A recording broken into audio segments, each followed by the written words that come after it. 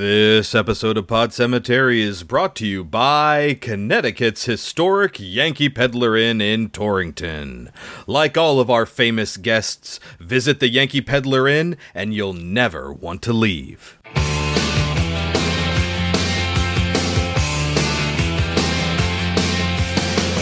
the October with the steamboats, ancient goblins and wallows come at the grand line making a sound. The smell of death is all around, and at night when the cold wind blows, no one cares, nobody knows. Hello, my name is Chris. My name is Kelsey. And this is Pod Cemetery, where we dissect horror movies like the rotting corpses that they are. And since we just moved into a new home, this is Haunted House Week on Pod Cemetery, except not a single house No. in these movies. Apartment complex and a hotel. hotel. Yeah. We have 1977's The Sentinel and 2011's The Innkeeper. Let's start with our apartment complex. In 1977's The Sentinel, our classic film this week, based on the novel by Jeffrey Konvitz and written and directed by Michael Winner, who apparently was terrible.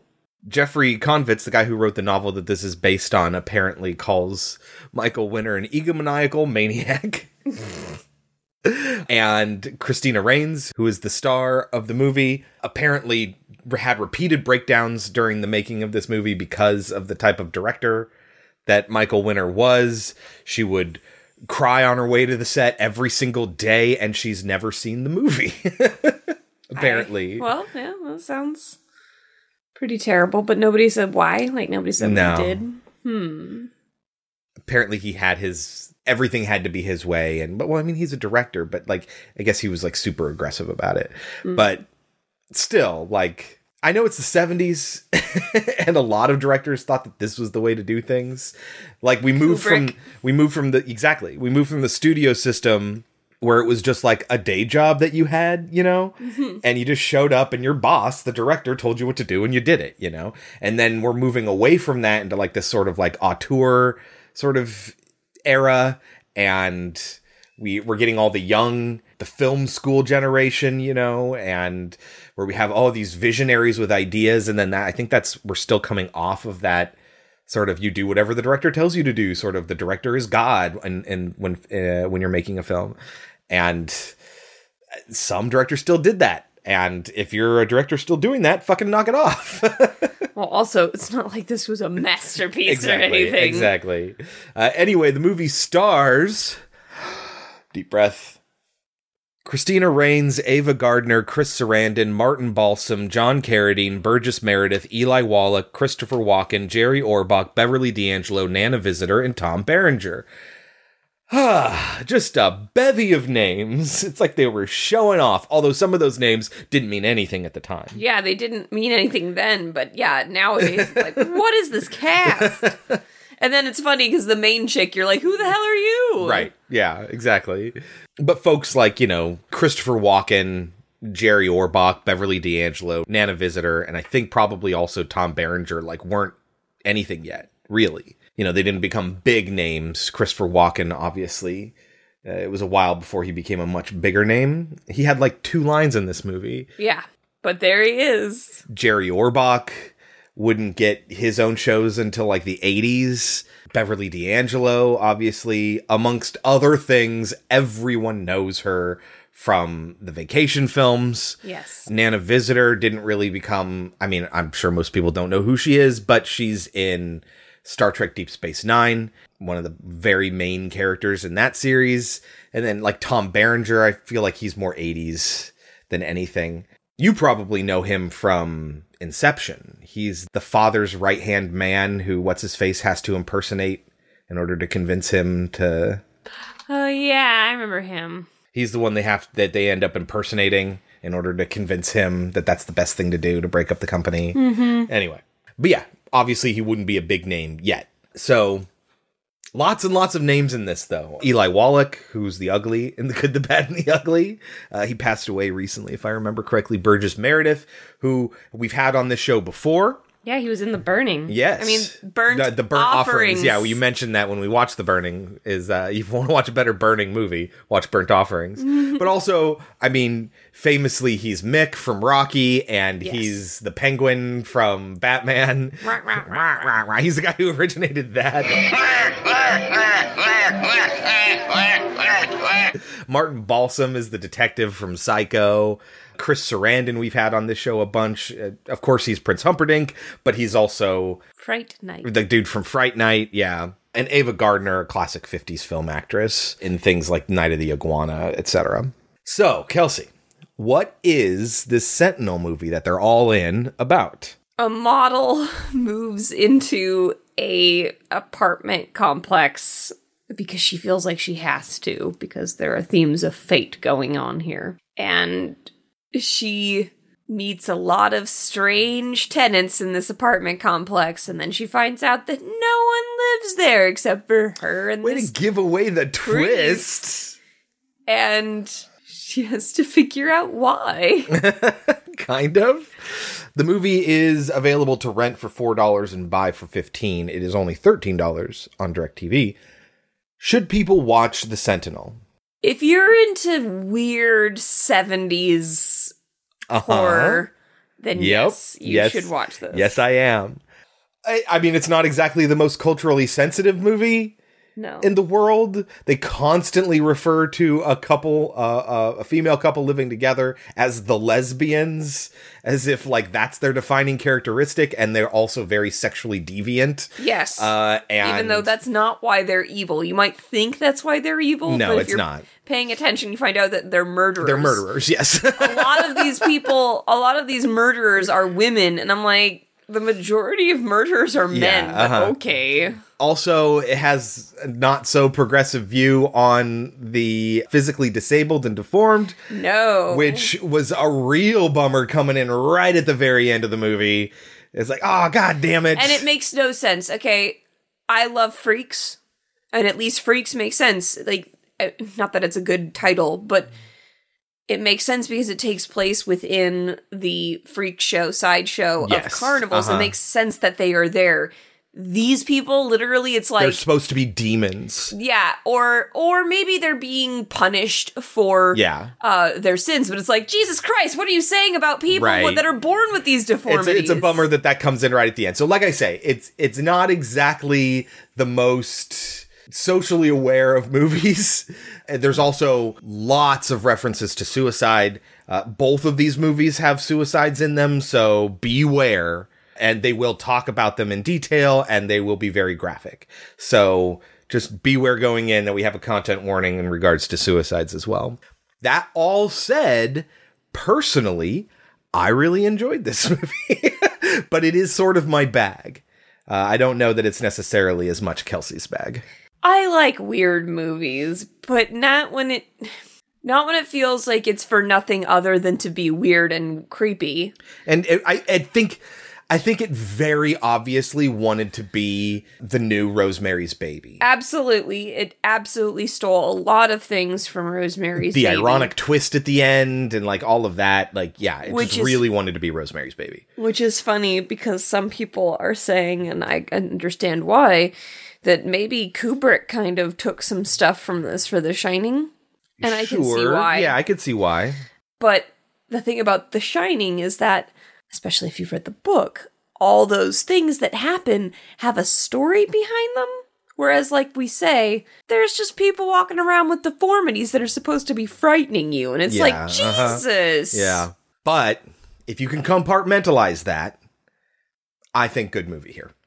But anyway, you can take our advice or leave it. When we get back, we will talk about 1977's The Sentinel. There must forever be a guardian at the gate from hell. No evil thing approach or entertain. There is danger. Welcome home. From the shocking best-selling novel, The Sentinel, rated R. All right, Kelsey, get us started. How does The Sentinel begin? With some priests in northern Italy talking about how they're not letting evil in, but that there is danger. And you're going to find out later that the diocese, which if you don't know anything about Christianity, we call it's like the different zones, I guess you could say. Anyway, if something is owned by the diocese, it's owned by the church is what they mean. And so this church in northern Italy like owns this complex in I think they're supposed to be in New York. Yeah. Uh-huh. This complex in New York because it's an area where evil demons can seep out of hell, I guess. Yeah, you will find out later that this is a gateway. Why it's a gateway, why it's here, never explained. No. Just that it is. And basically the church needs to always have someone there as the sentinel. But that is not going to really be explained. We'll talk about it as we get closer to it. But I think that you could make it make sense, but they just don't try to. Okay, we should point out that what is described as the robed figure is Jose Ferrer, who is Miguel Ferrer's father. We've obviously had Miguel Ferrer on the show quite a bit, but especially in The Stand, yes. So we meet our main actress, who I know you said that she had a really bad time with this. Maybe that's why her performance is the way that it is, kind of like with Kubrick. That's why her performance is the way that it is in The Shining. I don't know, maybe, but she does not do a great job in this movie. Do you think she does a good job? I think she does okay. I think she's fine. I think she fulfills her purpose, but I wouldn't say it's a stunning performance or anything. It didn't feel believable to me at all, her experiences in this movie. Anyway, she's a model, and one of her friend photographers is Jeff Goldblum, who as soon as he spoke, I was like, what is this voice you're doing, Jeff Goldblum? It's not his voice. Yeah, Chris told me later that it was dubbed, and I'm like, why?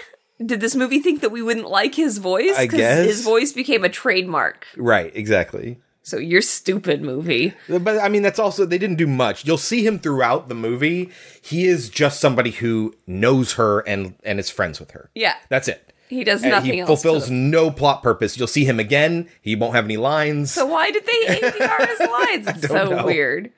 Then we see Chris Sarandon, who plays her boyfriend. And he is a bizarre character, guys. Chris Sarandon with a mustache, by the way. That's the weird thing. You're going to see characters that should have mustaches that don't, and characters that do not that do. It's a weird sort of mustache dark universe, you know?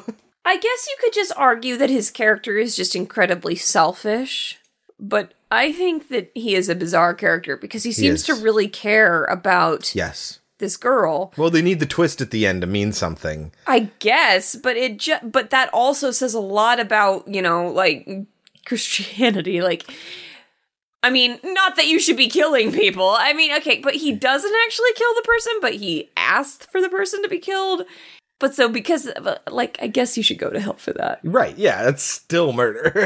Right, but then he, really cares about this person, but maybe it's not that he cares about her, maybe it's just that he wants her. Well, I know, I think that's the thing that sort of, I hesitate to say fools you, but, disorients you about his character is that he does, obviously, I think, care about our main character, Allison.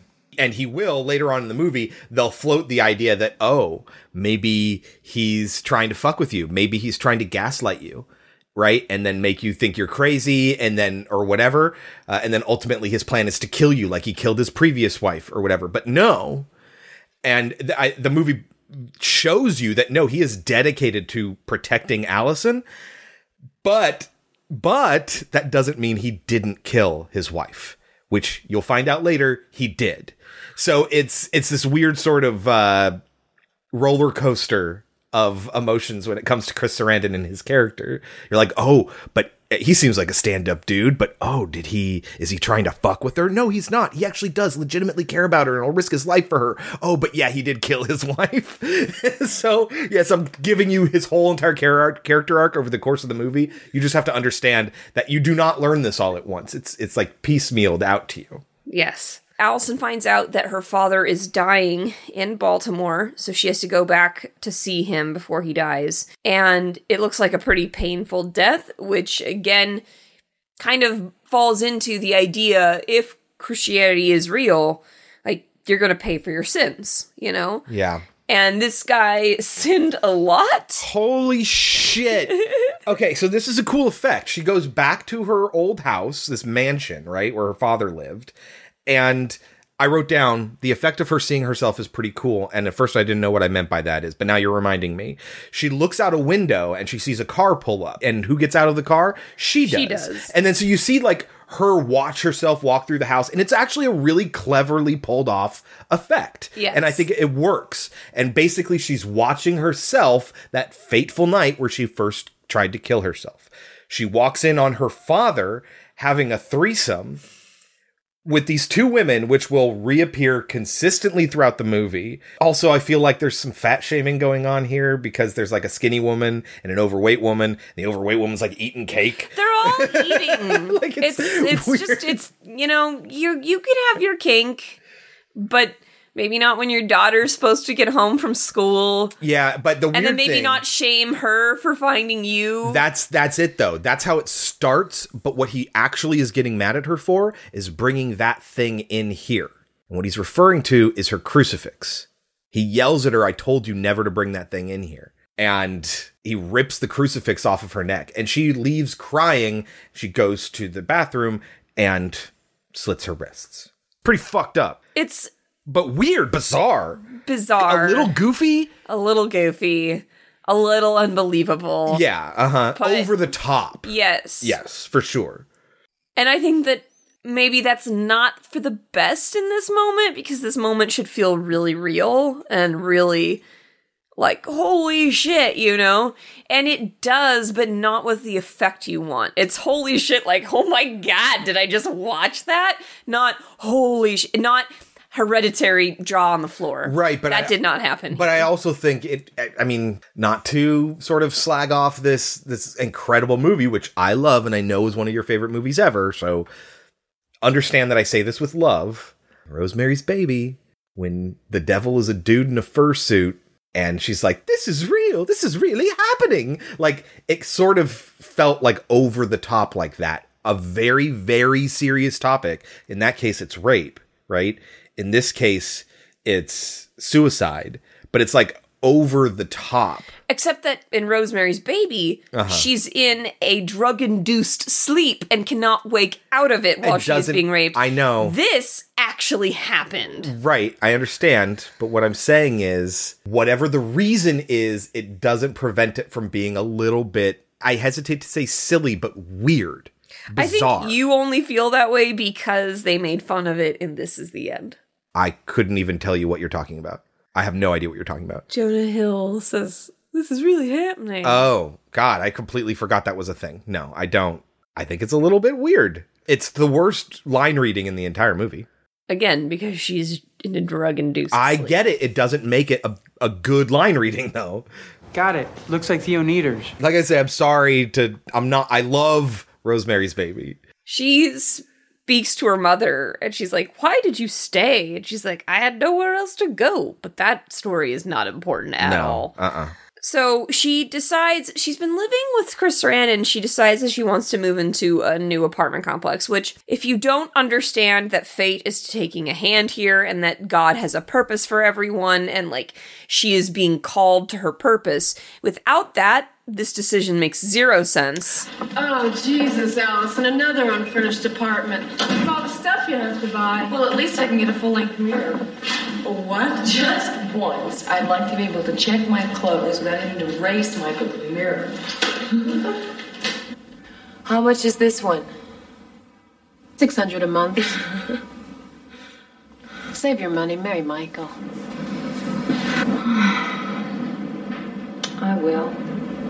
Jenny, it's just that I've been with him for 2 years, ever since I got out of the hospital.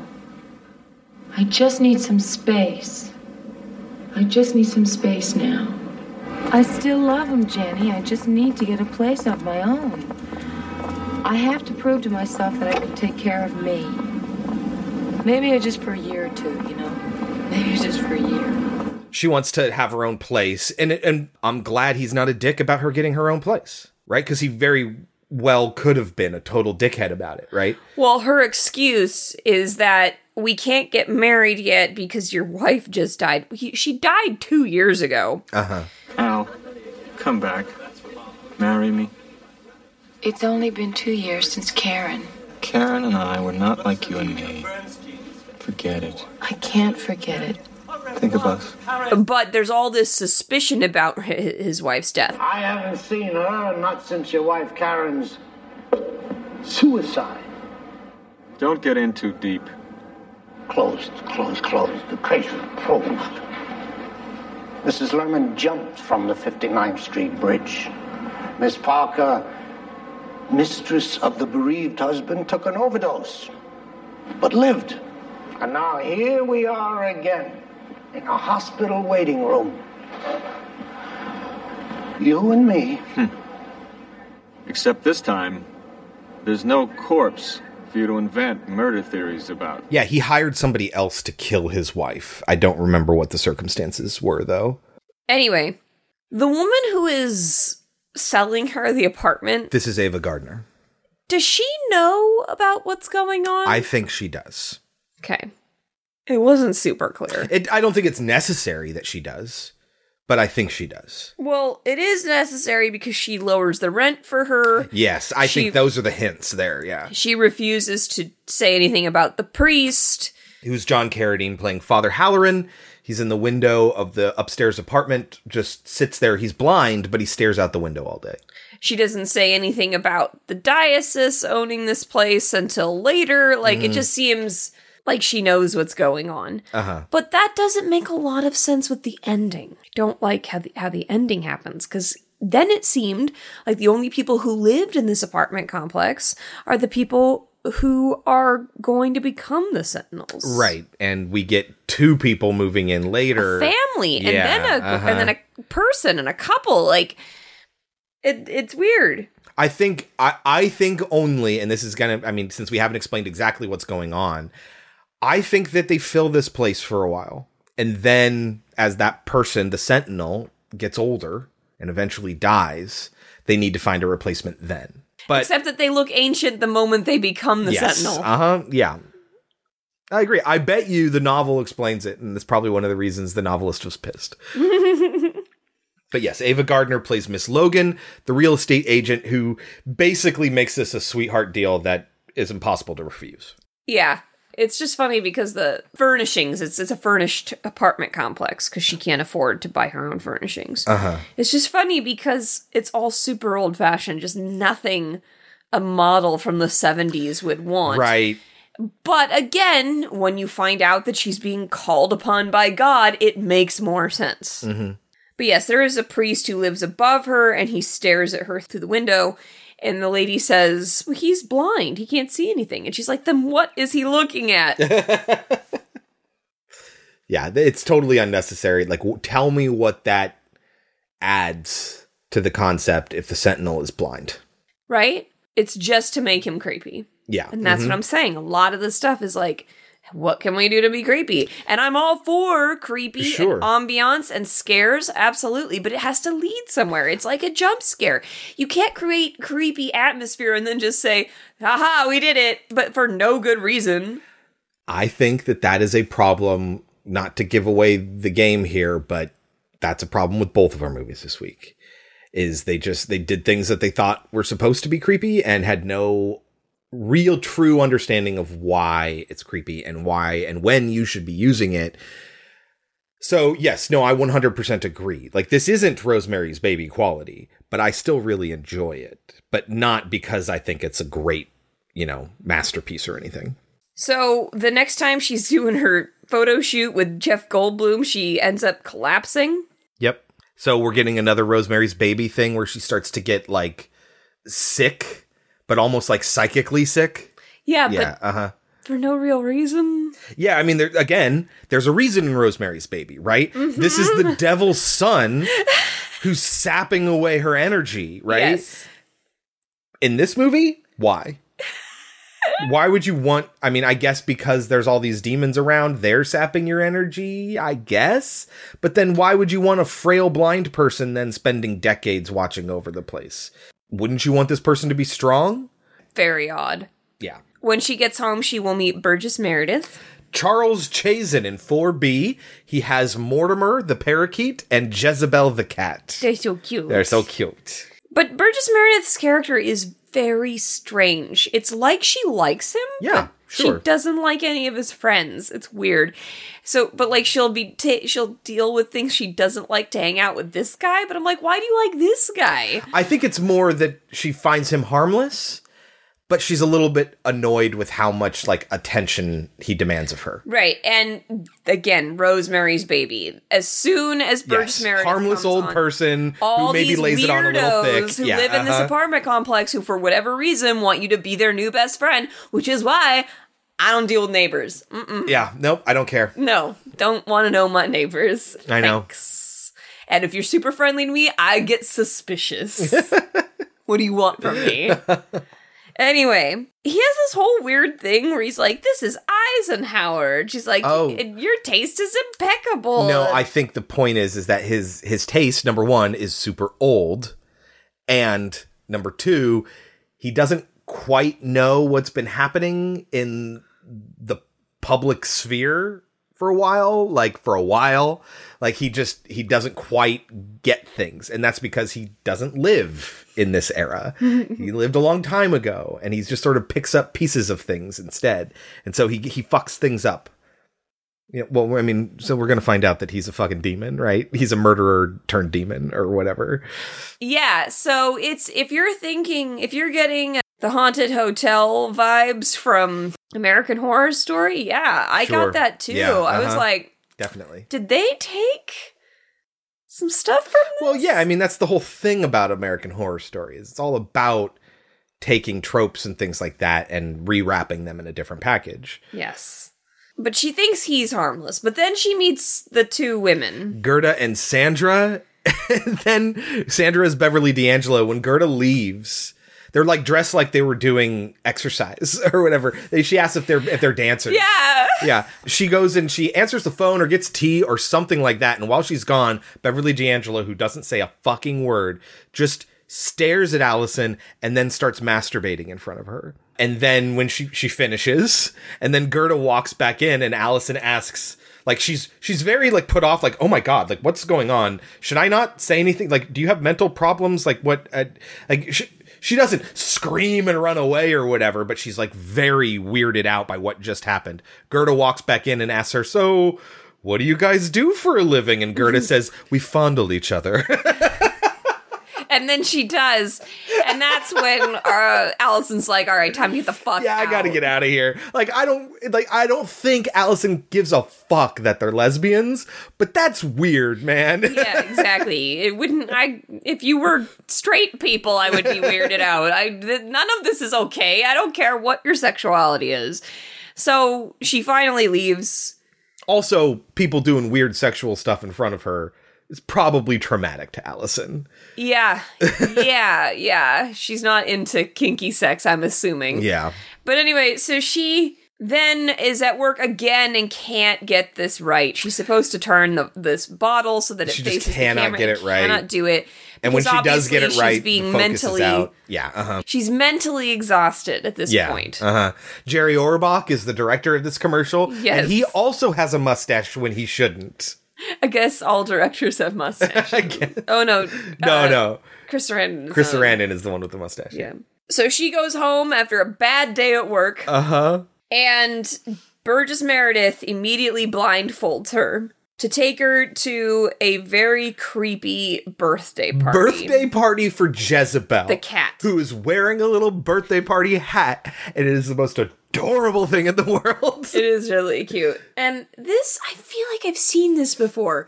Not this movie, but like I feel like I've seen a weird birthday scene where somebody is brought in and all the people are 100% agree with you. I've seen this before. I can't pinpoint it. We might have even watched it on the show. Probably have. But yes, there's something very familiar about that. But also, it's a bunch of what we'll find out later, like the ghosts of murderers. Yes. which again, straight out of the episode from American Horror Story, where all the crazy murderers of the world all of our here are here to have dinner. Yes, it's very, very similar, but we won't find that out until later. At this point, we believe these people are alive and well.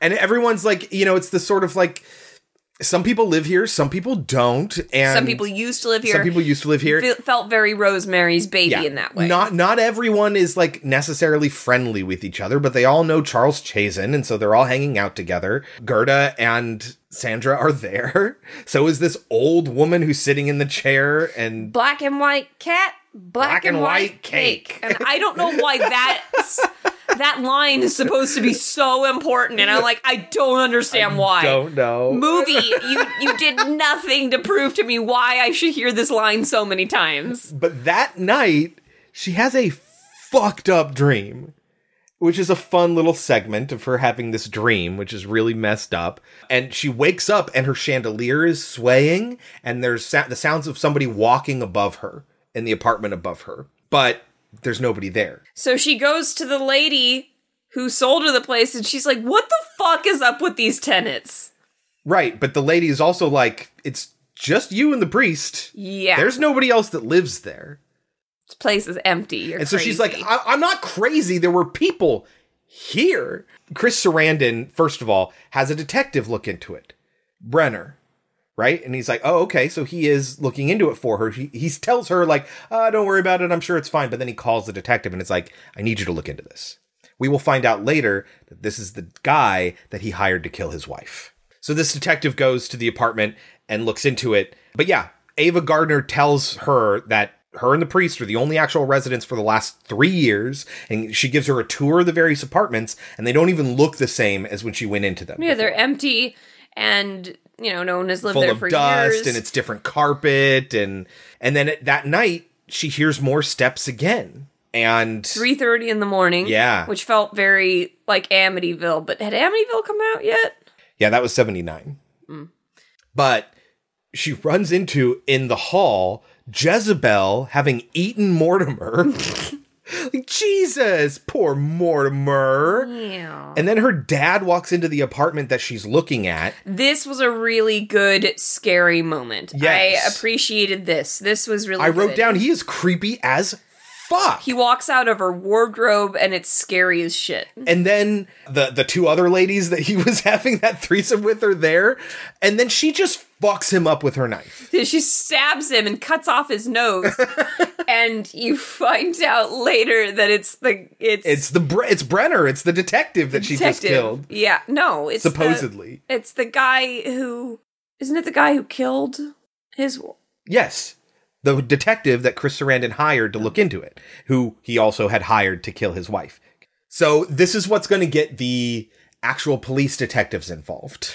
This is Eli Wallach and Christopher Walken. Yes, but this whole time you're going to be thinking, why doesn't she just fucking leave? Why don't you just... She has a lease. Away. But it's because God is calling her. Yeah. Also, Eli Wallach, no mustache. What the fuck? The mustache movie. But yes, he is Detective Gatz. Yeah, I was like, the guy from The Holiday. He's in The Holiday. The Holiday? Yeah, he's the old guy that hangs out with Kate Winslet. Oh, that Holiday. Oh, okay. He suggests foul play and that Chris Sarandon's wife didn't kill herself. I think that's what it was, is she was supposedly killed herself. There's a lot of suicide, right? So Brenner, this doer that Chris Sarandon hires, who hired him to kill his wife, right? Hired him to investigate the apartment complex when Allison started freaking out, right? He killed Chris Sarandon's wife, made it look like a suicide, and then also on top of that, Allison, distraught by the fact that the man she was sleeping with, his wife, killed herself, she also tries to kill herself again for a second time. She attempts suicide. So, like, suicide's a big factor in this movie, and it directly ties into the plot later on. Yeah, but they don't really tell you why. I can tell you why. We'll get there. We'll talk about it. But yes, and we get Christopher Walken as the partner who I wrote down has no lines so far. He gets one line like on the phone or something like that. Very minimal. But they end up reassuring her that all these people that she's like, they're living here. I've seen them. They're like, all the people you're describing are murderers. Well, they find out later that, yes, that's the case. They keep finding out that the people she's talking about are murderers that are already dead, right? Meanwhile, Chris Sarandon takes her back to the apartment and walks her through everything. And you think, maybe he's fucking with her. She says the carpet's changed. And I thought, oh, maybe he swapped out the carpet or whatever. Like, he's doing something to fuck with her. But then they have the moment with the books where she's like, all these books are in Latin. And I'm like, oh man, he's fucking with her. He's like, no, they're all in English, right? And she's like, no, they're in Latin and they say the same thing over and over again. And I'm like, oh man, he totally had these books printed all in Latin and he's claiming they're in English. What a fucked up guy. And then we see the books and we see that, yes, it is in fact English. I thought that was a good little moment of tension. Yes. Like, what's going on here? This is where I'm saying you get this emotional roller coaster with Chris Sarandon's character. He ends up writing down what she is saying. She's reading the Latin that she sees in the books. He's writing it down, and it is very clearly not the English that we see on the page. Yeah, but before we figure out what that Latin is, you skipped a scene where she goes to a church. And I just want to bring it up because it's kind of funny. She's talking to the priest and she's confessing, even though they're not in a confessional. Yeah. Which, okay. She's like, I've committed adultery. I've tried to kill myself twice. But I think I should do it again because I've stabbed my dad who's already dead. Yes. The stuff that comes out of her mouth here is incredible. And he doesn't flinch. Because we've seen him before, and this is another little wrinkle in the story, right? He's the guy that Jose Ferrer was talking to who said he would take care of everything, right? So we know he's involved in some sort of church conspiracy, and he's also here. But this isn't his parish, right? Like, he doesn't actually work here, we'll find out later. He just happened to be there because he was watching her, and then he pretends that he's the priest there. Yes, and this is where he says God has a purpose for all of us. Yes. And suddenly everything is clicking into place. Yeah. But yeah, so Chris Sarandon is going to take the Latin that she wrote down to a professor and be like, can you explain what this is? This and is it's a really Martin weird Balsam. scene. This is the detective from Psycho. It's a really weird scene. But he translates it and explains that it's from Paradise Lost. To thee thy course by lot is given, charge and strict watch, that to this happy place no evil thing approach or enter in, which is from Paradise Lost. Yeah. So she's supposed to become the Sentinel and protect the world. Yes. This gateway to hell, basically. That's what the Sentinel is, which is why, like, it's weird that you call this movie The Sentinel. I was expecting there to be a Sentinel. And so when we have this priest who's blind, who stays watch all day, I'm like, oh, he's the Sentinel, right? And then she's going to be the new Sentinel because that's how these things work. And it just seemed very obvious that that was the plot that it was going for. But how it got there, I thought was entertaining. So anyway, this is all we get of Martin Balsam, by the way. He is gone after this. But yes, Allison finds out that the priest she confessed to doesn't work at the church, which is kind of nuts. It's an added little wrinkle that I guess adds to the air of conspiracy, but doesn't really mean much plot-wise. Here's a part that also added to the weirdness of Chris Sarandon's character. Like, you find out he's willing to do bad things to get his way and to get things done, but at the same time, he's doing it for Allison. He's doing it for Allison, so you're not mad about it in the moment. Yes, he ends up... So he goes to the diocese, right? The church offices that look over this area, right? And asks about... What is it? The Halloran, right? The guy in the window. And they're like, I don't know what you're talking about. You know, whatever, and waves him away. He's going to come back later with William the Blessing Hinkie, who we did not mention earlier in the cast list. And because he's like another doer that he knows. And you're like, man, he knows a bunch of shady fucking people, right?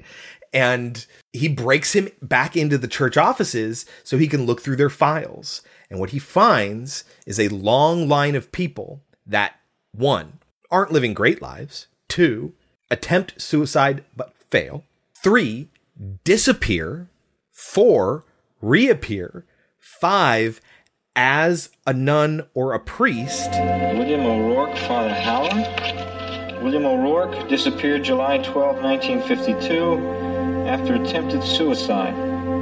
They're the same man. William O'Rourke became a priest named Halloran. Yes, but why?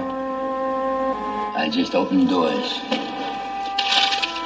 Before Halloran, there was Father David Spinetti, who started life as Andrew Carter. Declared missing, Carter reappeared as Spinetti and died the day that Halloran started life as a priest.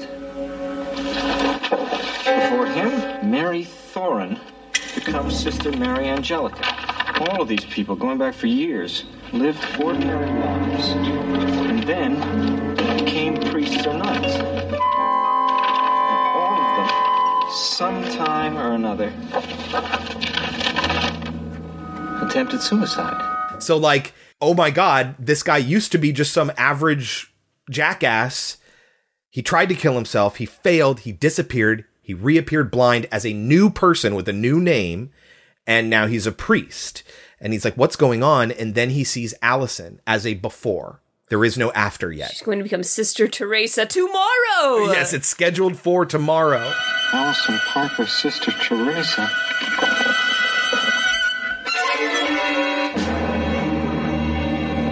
Father in Baltimore. Attempted suicide. Meets Michael Lerman. Second attempted suicide on the death of Lerman's wife. July 17, 1976. If these files are right, Father Matthew Halloran dies the same day that Allison Parker disappears and becomes Sister Teresa. Tomorrow. So this is why he ends up asking Allison's friend to watch over her that night, and he can't be there. Because everyone will assume that he did it. Right, because he knows she's going to disappear. He needs to, 1, try to find a way to stop it, and 2, if it happens, not be there. Like, that's what's important. So he's thinking about this sort of thing. He's a little bit fucking shady. Yes. But, like, at the same time, you don't want this to happen to Allison. Like, right. You want her to be okay. So you're like, save her. And also, at the same time, why do they all have to have attempted suicide? Why is that important? I will get to that. So one thing I left out, though, is that there is like this long line of people that this happens to. The next person disappears and then reappears the same time that the previous person dies. Yes. So yes, it is a replacement thing that's happening here. Why they have to be replaced, I don't know. Well, because eventually they get all their energy sapped from them over time and they end up dying, right? I have written down here that the police find the info of everyone that Allison claims she met, and they're all murderers and they're all dead. Do they actually say that? Yes. They say that they take away their energy. Oh, that? I know. I so imagine you're that's just the making case. that up. Sure, yeah. I just want to point out that you had to make a puzzle piece for that. Yes. Okay. But I think that's a fair assumption. Right. But they have a very tough job that saps them physically. But you can't say that that's an easy thing to come to because, like I said, they are ancient the moment they become these You're right. Nuns or because priests. I think that's supposed to be creepy. We're supposed to see our main character look creepy now, but and how that's does supposed that to help affect you us. understand that I they're agree. taking away their energy? I agree. It's sloppy. But yes, the police find out that everyone she talked to that she met at that cat's birthday party are all murderers and they're all dead. So the night of that she's going to disappear, that Sarandon figured that out, he goes to the house. He leaves her at the party with her friend Jennifer, and this is where Jeff Goldblum is again. She's going to faint again, and then when they leave her in a bedroom to rest, she runs away. She has to go back to that house. She feels compelled, right? When Sarandon shows up at the apartment complex, he finds, I forget where it was, but he finds a plaque that has that quote from Latin, but it's in English, and then it also has "Abandon all hope, ye who enter here," which is also very famous from Paradise Lost. It's a sign posted at the gateway to hell, right? Abandon hope, all ye who enter here. He finds Halloran, and like an insane person, but again, he's not getting his way, and so he resorts to violence. He attacks Halloran and starts choking him out because Halloran is not giving him the information he wants. At which point he is attacked by someone else, and we don't see who. He's hit over the head. Do you know who? I wrote down likely the priest. There's really no way to know, and they don't... It could be anyone. It could be Charles Chazen for all we know. I don't know. But why, I guess, to make her more compelled to join them? Yeah, I guess if the priest did that, that would be the case. It's like, listen, your life is completely gone, and you feel compelled to do this, just give in. What? What do you give me that look for? What are you talking about? If the priest did it, killed her boyfriend, as in one more reason why she should just give up. Right, but why would the priest want her to? The priest wouldn't want her to. He wants her to give in to becoming the Sentinel. Oh, I thought the reason that... Chazen might have done it. Yeah, Chazen did it. To give her, yes. To give her reason they all want her to them. give up. But anyway, Allison runs into Chris Sarandon, but we also see Jezebel, which was my indication right away before it gets revealed that Sarandon's dead. But he does... This was a really good moment. It is. And where he like kind of explains everything to her. It's a little bit of an exposition dump, but it's creepy. And you're like, wait, what's happening here? And it's well done. Yeah. And he will proceed to sort of tell her the plot of everything that's happening here. And then reveal the fact that he's dead. So we find out that, you know, you're going to become the next Sentinel. They were trying to make you go crazy so you would kill yourself. So that you would not become the Sentinel. Yes. So... Again, my question is, why does it have to be someone who tried to kill themselves? Okay. Because that makes it really easy on these people. Well, obviously they've never been successful, but it gives them something to work for to try to win. It's Constantine.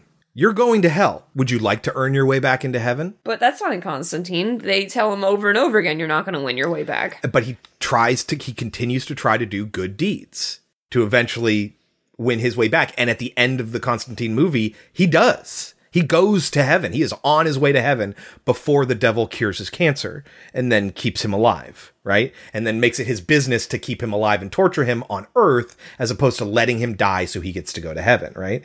So this is the same sort of thing. People who commit suicide, that needs to happen first. Then the church finds you. As somebody who has committed suicide, you are a potential sentinel, or attempted suicide, I should say. You are a potential sentinel because you're not going to heaven because you attempted suicide. But you do have some sort of religious drive in you that you might earn your way back into heaven or do something for God to make up for the fact that you profaned against him. Because if you did something good, if you were a good person, if you were going to get into heaven anyway, why would you need to do any of this stuff, right? Like it seems pretty straightforward to me. Does that make sense? I suppose. But I really love his line where he says, you know, I was killed. I've been damned forever for my sins. I had my wife killed. I am one of Legion. Oh, yeah. No, this is it. So I have it written down what he said. You don't understand. I was killed by Monsignor Franchino for trying to strangle Father Halloran. So it is the priest. I'm damned to eternal hell for my sins. For having Brenner murder my wife. I am one of the Legion. But man, you can see the strings that rip off his scars. I bet back in the 70s that looked so killer. But in the high definition screen, they have these scars sort of appear on his face. And you've seen it in several movies. They have strings off screen and they rip it off, right? And it looks like the scars are just appearing. Classic movie magic. But you can see like the fish line or whatever it is. So this is when it's going to kind of ramp up. And this is the scene where some people have said that it's very similar to The Shining. She's going to be running through the complex and she's going to be running into these scary scenes. But the problem is that these scary scenes are not, you know, maybe you would think that she would see the murderers like committing their acts of murder. Yeah, wouldn't that be great? Right? But no. Nope. You're going to see a bunch of people with deformities. Cool. I wrote down, not a big fan of the exploitation of the deformed and disabled horror angle. I'm also not a fan of the loose ends at this point. Why is this house a gateway to hell? Why are her dad and his lovers there? Because they're going to be something he sees, I guess. And the cops, they just disappear from the story after they tell the audience that all the people that she's seen are murderers. But they just disappear from the story after that. So they're all going to converge on her. They're going to try to make her commit suicide. This is when the priest is going to show up and be like, don't. don't go to hell. Be forgiven by God. She decides not to commit suicide or not to attempt it for a third time, at which point Burgess Meredith is like, God damn it. All right, everyone, get back to your holes. Get out of here. Go. She's gonna do it. She's a new Sentinel now. God damn it. Which is weird seeing Burgess Meredith do that. Like, even when he is grumpy, he's Mick and he's lovable. But here he's a demon. That's what Sarandon said to us, is that they are all reincarnations of murderers. They are devils. But anyway. Then we cut to the lady bringing in a couple, and there's already knock a family down the building there. And they remodel it entirely, but that doesn't change so it has nothing to do with the building. It's the physical location. Right, but they rebuild it up to a new apartment building. And yes, Nana Visitor and Tom Berenger show up, and Ava Gardner shows them the new place, tells them that, I think she says that there's just a blind nun and a violin player. So there's somebody else living here now. Mm-hmm. Which, again, why are they populating it full of people if Ava Gardner knows what's going on here? Mm-hmm. Why are they putting more people in this place? Very confusing. But we needed some form of like, the new people that come in. But this is like, again, right afterwards, she's not going to die anytime soon. How quickly do they die? That's what I'm saying. If we go back to, maybe they get sapped of energy that quickly. If we go back to that scene where Chris Sarandon is looking through the files, maybe we get dates, and the dates are like, a couple years. Mm-hmm. Who knows? But are we gonna have two Sentinels? Do they only need to turn one of them so they think their odds are better because there's two of them plus the violinist or whatever? I don't know. Jeffrey Konvitz, apparently the writer of the novel, said that when we got the people with the physical disabilities and deformities showing up at the end to be the demons, he described it as the film as having gone from subtle and scary to unsubtle and gross. And I agree. I don't know if I think gross the same way he means it, though. He might mean, ew, gross. But I mean, like, oh, really? That's gross that you did that. Mm-hmm. It's disappointing, for sure. Mm-hmm. But I was totally enraptured the entire time. I was really into it, which is why that was so disappointing when I got to that point. I hadn't written the movie off. I really liked it. I enjoyed myself. But it has its problems. Not the least of which is that it's trying to be something and it doesn't know why or how to do that. And so it's just like throwing spaghetti at the wall and seeing what sticks, Mm-hmm. So it's definitely not Rosemary's Baby. No. No, it is not. That said, what do you think it has on Rotten Tomatoes? Is it 74? No. Oh. It's 50%. Oh, 50? Oh, wow. Yeah, out of 20 reviews only. So there is no consensus statement. It's Metacritic. Now, you got to keep in mind, this is only 5 reviews on Metacritic. So I don't know if you could really say that this is a consensus at all. But the average rating is 19. Woohoo! Yikes. Really yikes. Like, really, really yikes. Jesus, I think that's... I don't know, there's a problem there. That's way underrated. That said, what would you give it? I'm going to give it a 62. Oh, I'm going higher than that.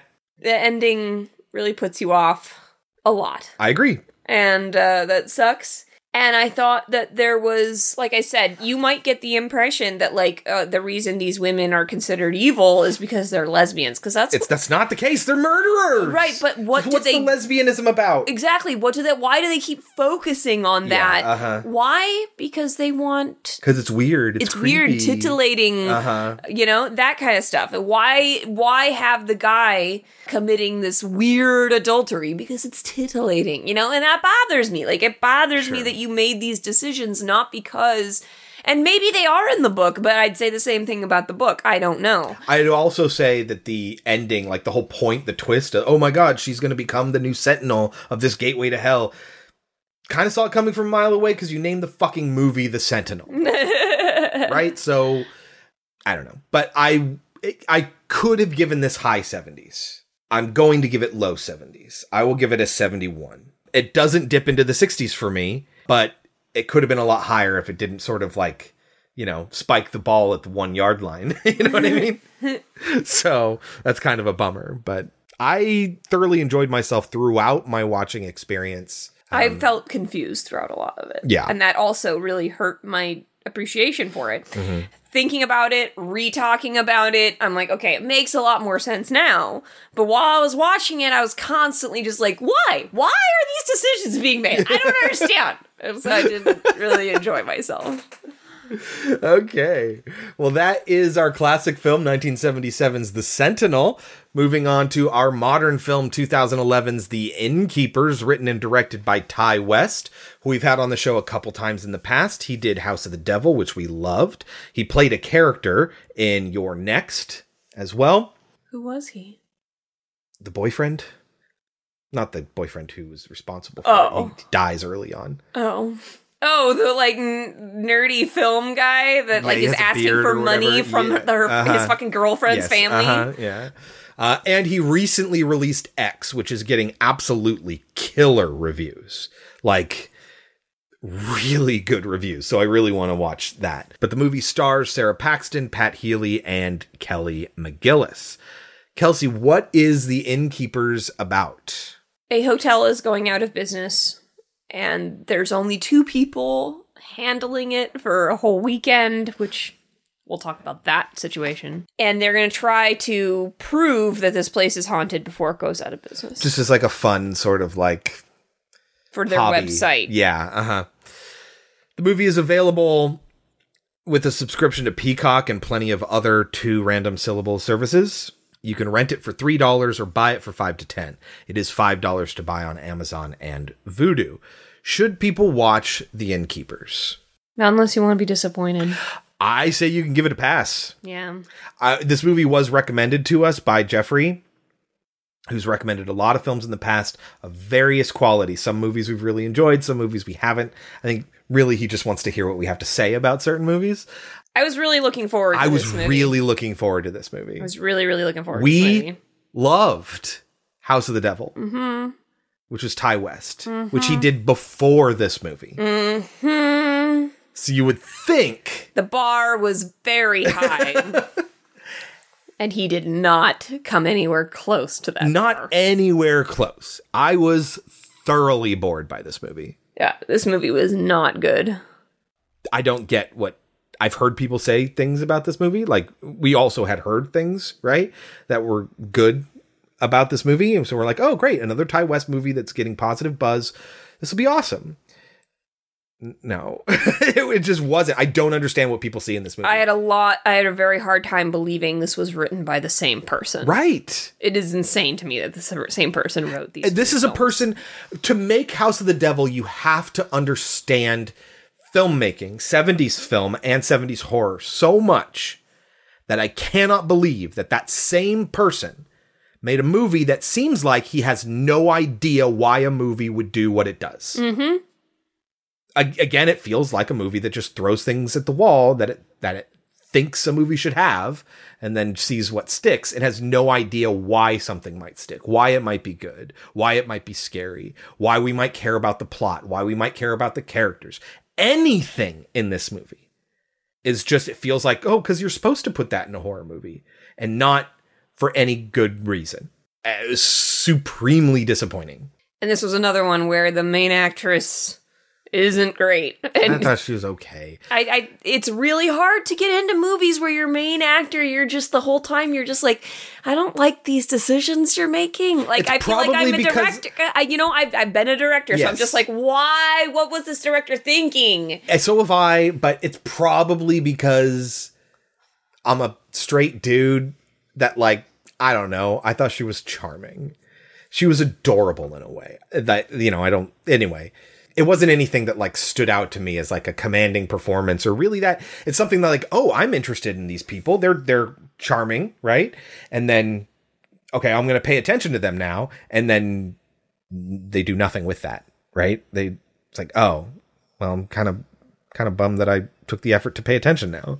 Like that's how this movie feels. It's a movie that has a lot of potential and then squanders, I would say, literally all of it. There's 1 or 2 scenes in here that are kind of scary.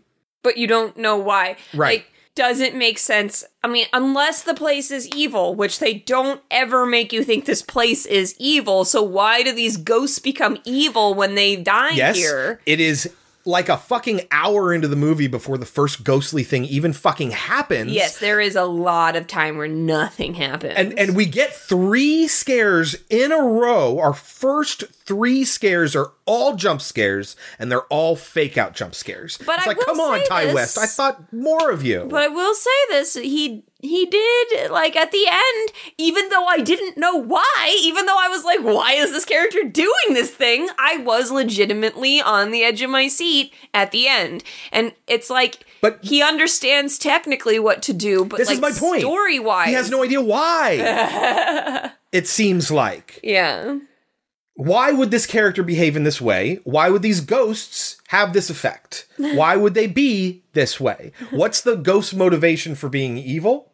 Is there any? No. Were they slighted in some way? I guess you could say this about the main ghost that they talk about. Why would the ghost feel compelled to play the piano? Why would they also, in addition to being compelled to play the piano, want to kill people that worked there? Like, I guess for revenge, kind of, but not really. They did not really even firmly establish what the great... She died there, wasn't killed, just happened to die there. No, she killed herself. Oh, she killed herself there. Yeah, okay, there you go. And then they hid her body. They didn't tell anyone that she died. That's the great fucking offense? That's what started all of this? Well, and also she's never been violent in any way. Right. Why does the guy at the end suddenly become evil? I don't know. It's weird. It doesn't make a lot of sense. So yes, it's a disappointing film. Yeah. I would say. That knows what a horror movie looks like. It's like if you ask somebody to design a car and they're like, well, it has doors and it has wheels and there is a steering device and it's made out of metal and fiberglass. Like, yes, all those things are right. But then they draw you a picture and it's nonsense. That's sort of what it feels like. They have no idea why a car would have any of those parts. They just know that it does. That's what it feels like. Anyway, you can take our advice or leave it. When we get back, we will talk about 2011's The Innkeepers. Do you know the story of Madeline O'Malley? She was the woman that died here in the hotel.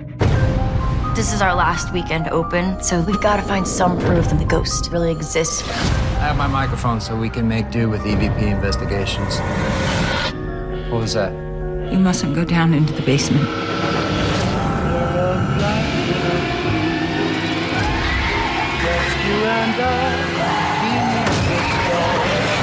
Under a blanket of... All right, Kelsey, get us started. How does The Innkeepers begin? With a title card for chapters, this is going to be told in 3 chapters and an epilogue, and I'm not sure why. There's no point. It doesn't seem to be any point. There's no clear delineation between what counts as one chapter and what counts as another. Why it's separated into chapters also isn't clear.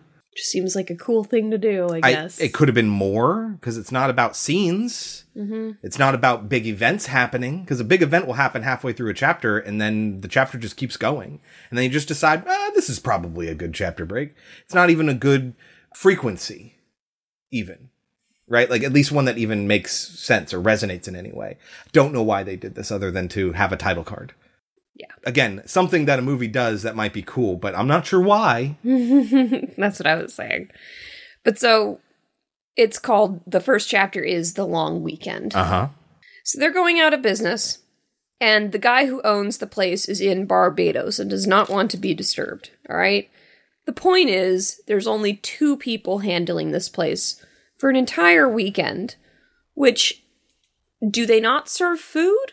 It's a pretty shitty hotel if it doesn't have any fucking food inside of it. Yeah, I don't get this. I don't. They're still open for one more weekend, and people are still staying there. Yeah, they have a mom and a son staying there, and then... Pointless. What? Pointless. Yes, pointless. And then quickly they will get a woman showing up to stay for the weekend. An old actress who's staying there who has nothing to do. Hey, guess what? Find out it has nothing to do with her being an actress.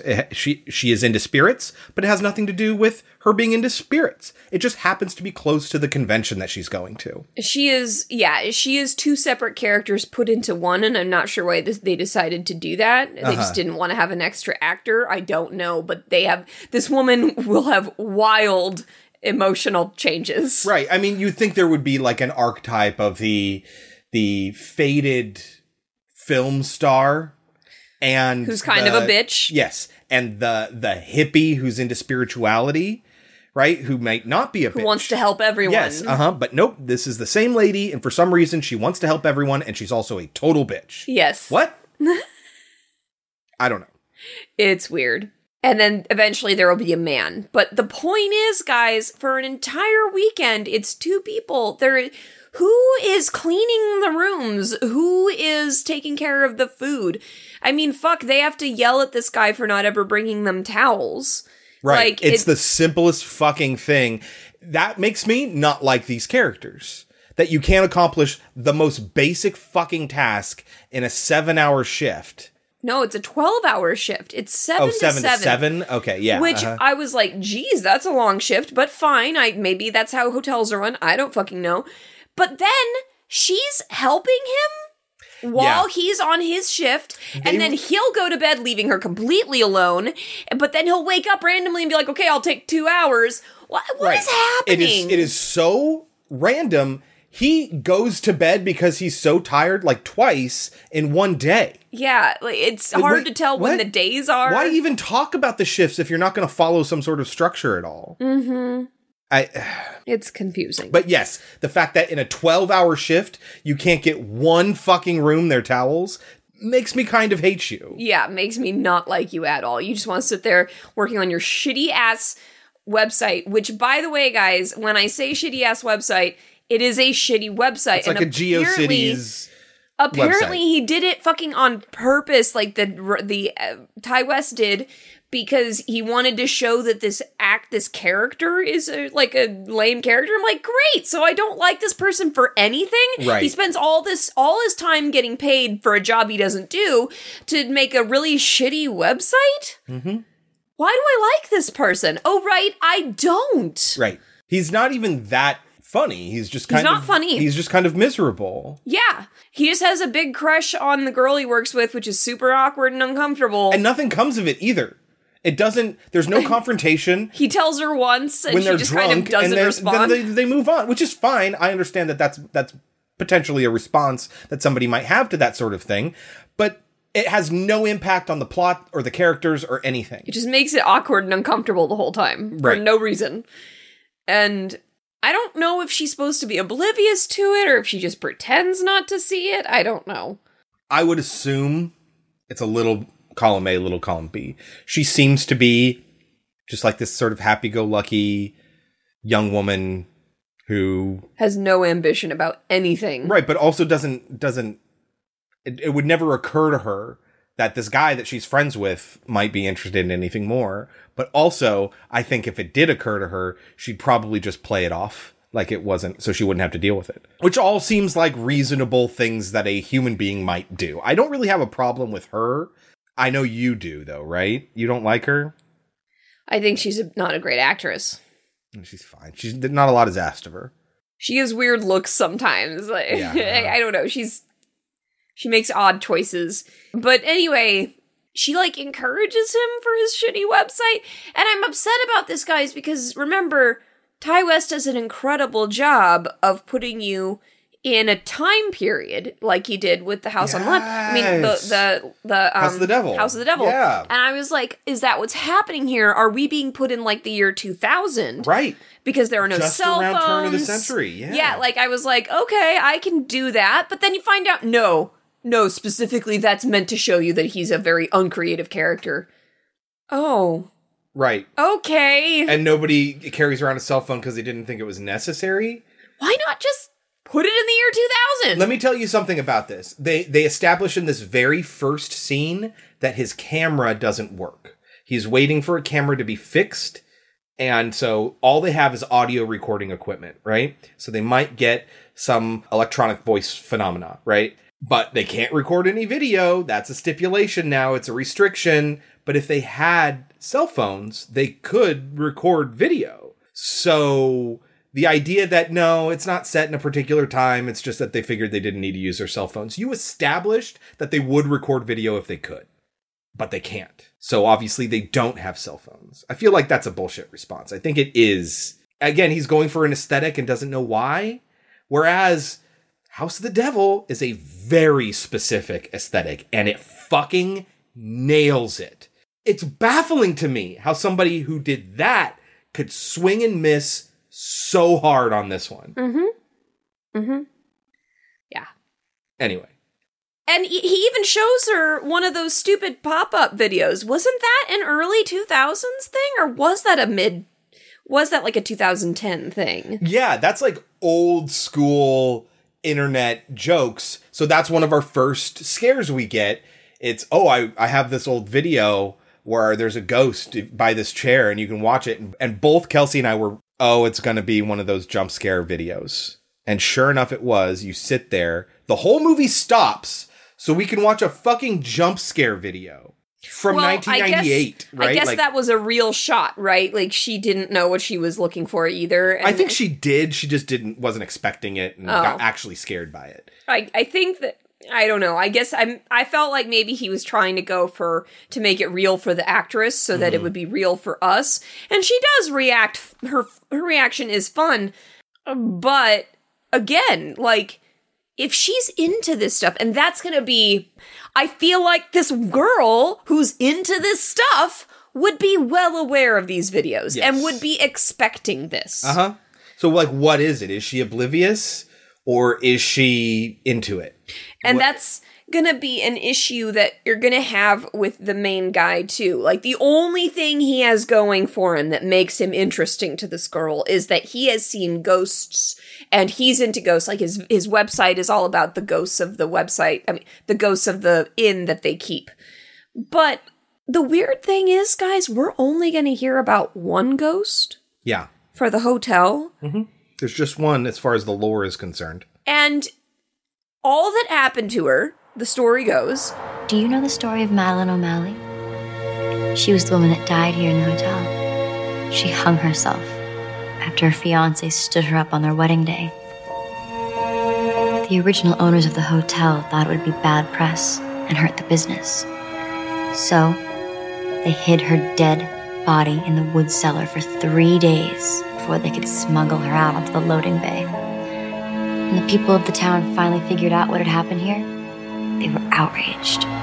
So, the owners had to close the hotel down and were forced to sell it. Nobody came through here again until the 60s. And ever since then, people have reported seeing the ghost of Madeline O'Malley roaming the hallways waiting for her lover. Some say she's even looking to take up a new one. Like, that is all that happened. And now it was like opening week of the hotel or something like that, and they were afraid of the bad publicity, so they just hid her body in the basement. That is the great offense that causes the haunting of the entire hotel. Which is fine. I've been to plenty of hotels that claim to be haunted for similar things. For reasons that are kind of like this. But you know what? Those places aren't actually fucking haunted either. This movie is trying to establish that this place is haunted, though. Right. But what exactly? So they should have had a better story. Like, this felt like a fake story. But here's the thing: she will tell this story to the kid. Why are you telling this to the kid? It is such a weird things in this movie. So she's telling the story to the kid, and she's trying to make it scary. So she says, the story goes, she walks up and down the hallways looking for a new lover.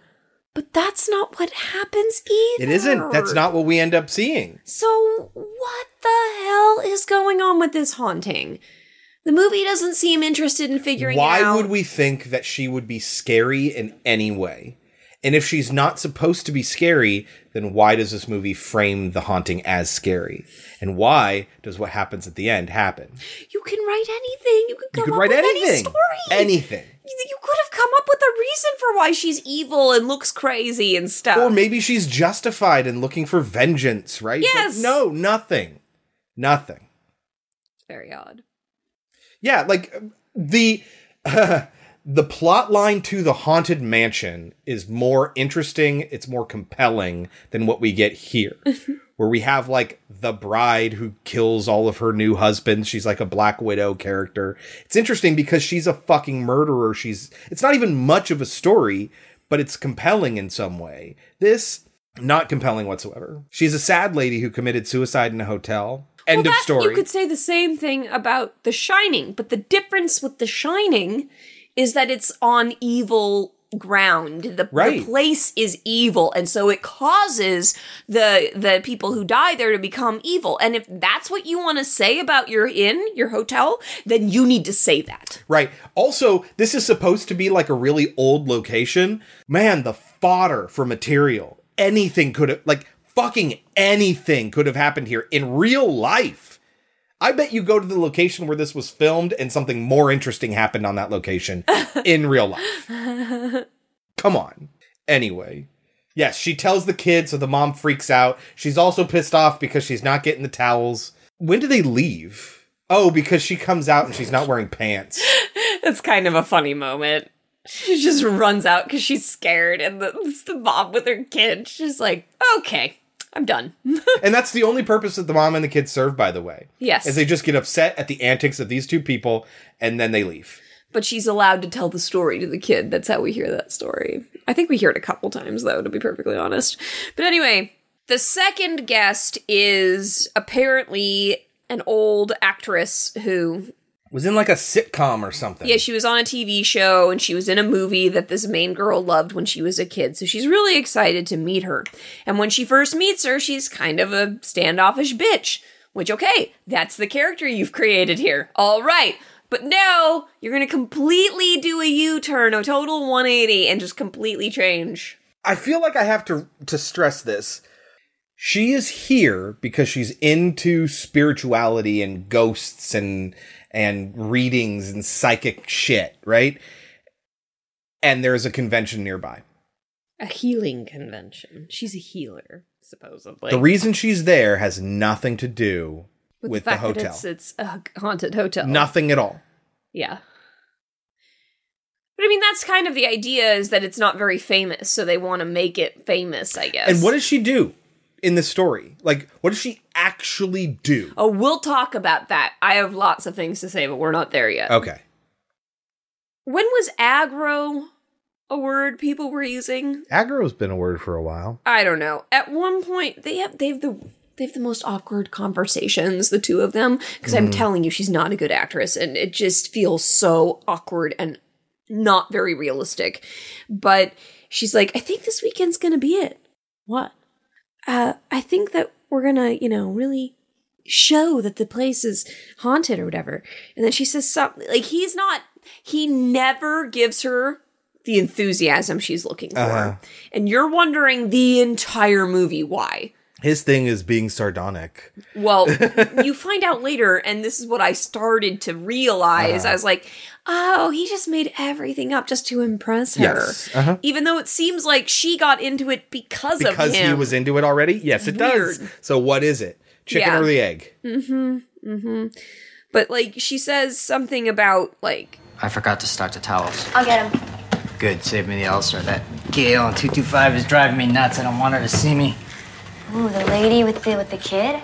I know. What's her deal? She was giving me total aggro vibes upstairs. I was like, what? Aggro is an old gaming term that then spread. It's a nerd term. It was weird. And then it spread further out in culture. It felt out of place. Did not feel like something she would actually say. But so they get a phone call from the actress asking for the towels. And when she goes up there... She delivers the towels right away, by the way, which is even more like, okay, and you couldn't deliver the towels to the other couple? Like, I know she's excited about this actress and she wants to meet her and that's why, but like, two birds. Like, you are now going out of your way to not help this woman and her kid. Yes. Who, by the way, are staying at the hotel because she's escaping her shitty husband. And then at the end, she says, you guys fucking suck. I'm going back to my husband. Oh, it's terrible. Well, she could have gone to another place. But it's funny. No, but it's a joke. She's going to go back to her who is suggested to be abusive or awful I think all they husband. said was that they had a fight. I think that's all they said. She had a huge fight with her husband, and she's staying here till Sunday with her son as payback. She's having a very hard time, and she wants him to realize how hard his life is without her. But, like, there's still an implication, right? There's a reason why she wants to be... She's taking her child away from this man and decides it's better to go back to him than to deal with these two. And we're supposed to like them? I don't know. Anyway. But when she goes up to deliver the towels and she is a bitch to her, I thought it was interesting that the woman could reach... I guess she doesn't have to be in the shower. Yeah, no, she just reaches outside. Okay, it felt like she was reaching from the shower through the door. I was like, how tiny is this bathroom? It might be pretty tiny, who knows? I don't know. But yeah, she's just there and is like, hand me the towel directly. And then hangs out in her towel. Yeah, in front of this woman. I guess, in order to give her a tip, like, I believe that. Well, that was weird too. She, wouldn't take the tip, and I was like, isn't that your job? Isn't that kind of standard? Yeah. Yeah, what? I don't know. Anyway, the reason she's such a bitch to her is she points out to this girl, basically, that she has zero ambition to do anything with her life. That the girl does. That Yes. our main character does. Yes. Also weird that she would even bring it up, but I guess she sees something. She senses something in her. Maybe. She has no future. Literally. That's true. At some point, somebody says something about nobody loves an albatross, and I was like, why do I know that name? And I thought about it for 2 seconds, and I was like, Rosemary's Baby. He was in 2 plays called Luther and Nobody Loves an Albatross, and a lot of television and radio. And That's the play that her husband was in. Right. It's a real play. But that's gotta be a reference. It's gotta be a reference. It has to be a reference. That'd be a pretty huge coincidence. I have never heard the name of this play ever, except for in Rosemary's Baby. Yes. So why would somebody use it as just a general throwaway reference if it's not a reference that anybody would get? And guys, don't think that it's super cool that we remember this one thing. It's a line that Rosemary says a lot to make up for the fact that her husband is a failed actor. Yes, She says the 3 things he's been in, and one of them is Nobody Loves an Albatross, so she says it a bunch of times.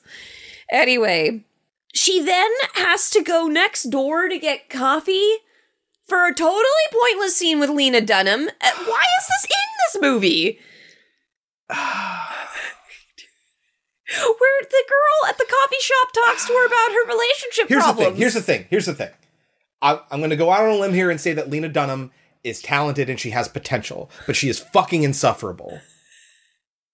That said, it was pointless that she was in this fucking movie. Why was she Let alone, not only just the fact that Lena Dunham was in it, but that the character was in it at all. Yes! She just is unloading her relationship problems on our main character, and then it cuts to back at the hotel, and she didn't even get the coffee. And I'm like, what is that supposed to mean, that she was so annoyed that she didn't take the coffee? What? But why is it important that she didn't get the coffee? It's not. And we will never talk about this woman ever again. Yes! He mentions, is the annoying barista still there or whatever? And that's it. The whole entire scene for him to just reference the fact that that scene existed, and it has zero impact on anything. It was like they were so excited to have an extra set that they just took the chance. It should have been a bottle movie. They shouldn't have gone anywhere. They also, and I don't know why he wants to fucking, okay, so this makes it not able to be in the 2000s, is at some point somebody says, fail blog, epic, and it was unnecessary, and it brought nothing except that it made it impossible for this to be set in the early 2000s. I don't necessarily know that, because fail blogs and things like that, calling anything a blog is early 2000s. And, fail compilations and other sites dedicated to... It's like he wrote it in 2000 and doesn't want to admit that he wrote it. Well, it's from 2011. Right. So it's not that far off away from it, but there's still a huge difference between 2000 and 2011. Between Y2K culture and the internet and phones completely changed the culture 5 years later. So I don't know. Anyway, there's a bunch of weird shit in this movie. At one point, she's talking to him, and she's gonna tell him something important. And remember, this is a girl he has a crush on, and all of a sudden he interrupts her and he goes, "I'm gonna go to bed." You know what really gets me, though? Hold that thought. My eyes feel like they've been doused with Tapatio. I need to go upstairs.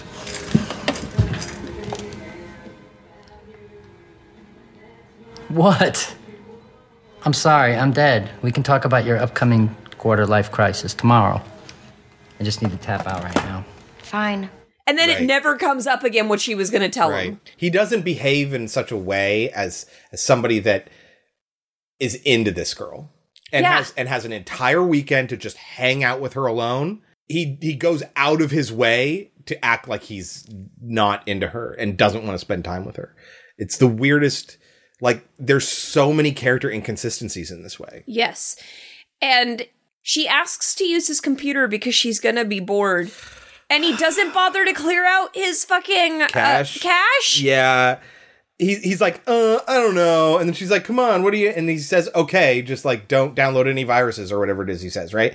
And then she goes to his browsing history and sees that he goes to specific sites. Also, that's not what a porn browsing history would even look like.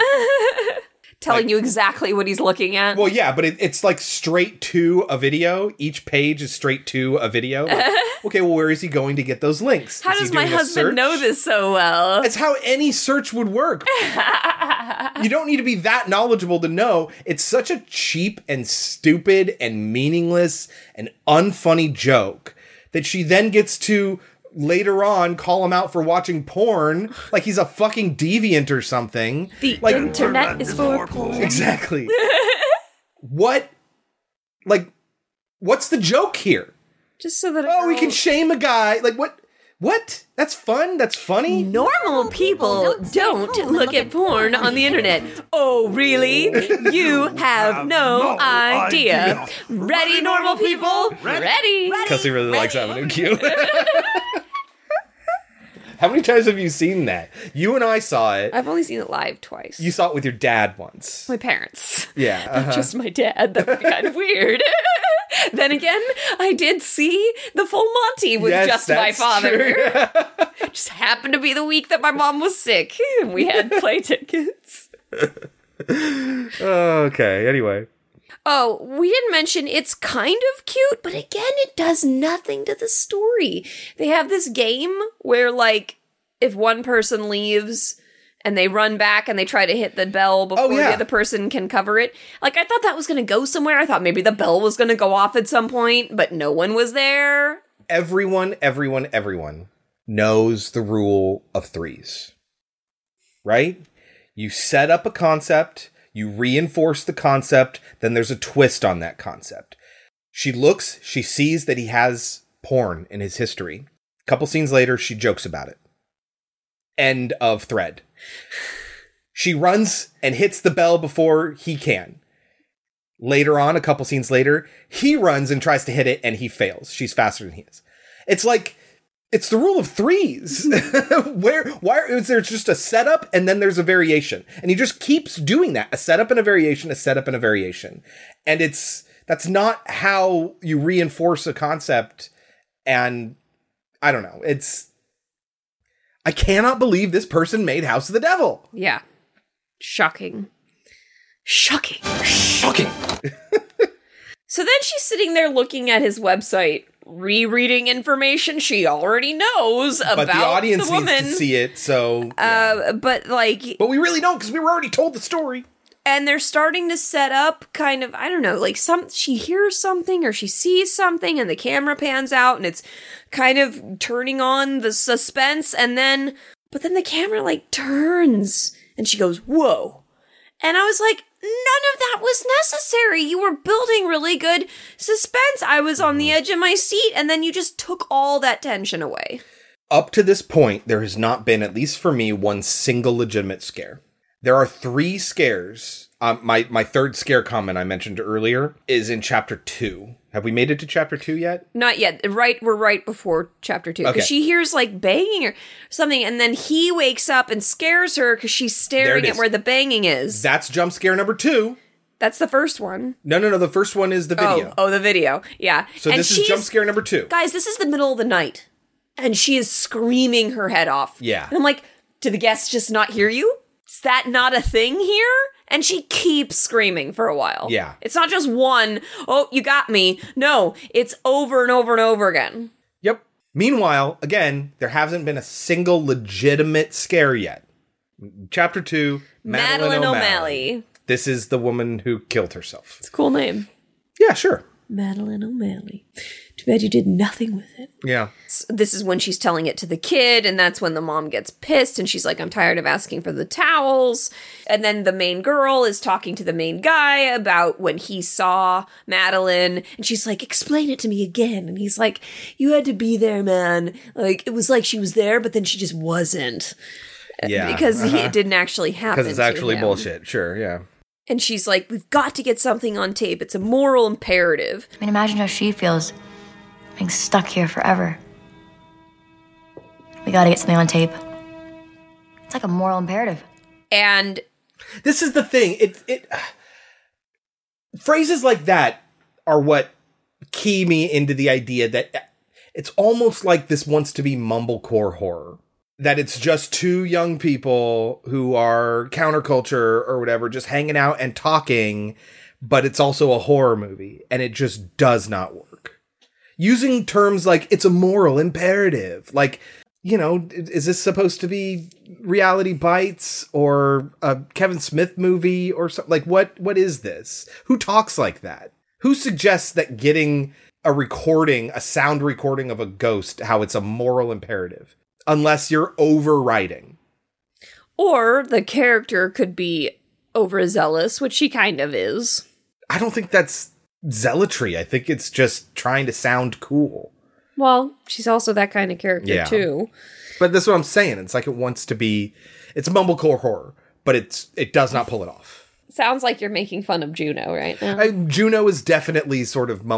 here's what mumblecore is, if you don't know. You might have heard the term. It's a style that really got popular in the 90s and then into the 2000s as well, where it's just like young people, a focus on conversation and the dramatic interactions that they have, but that are just normal.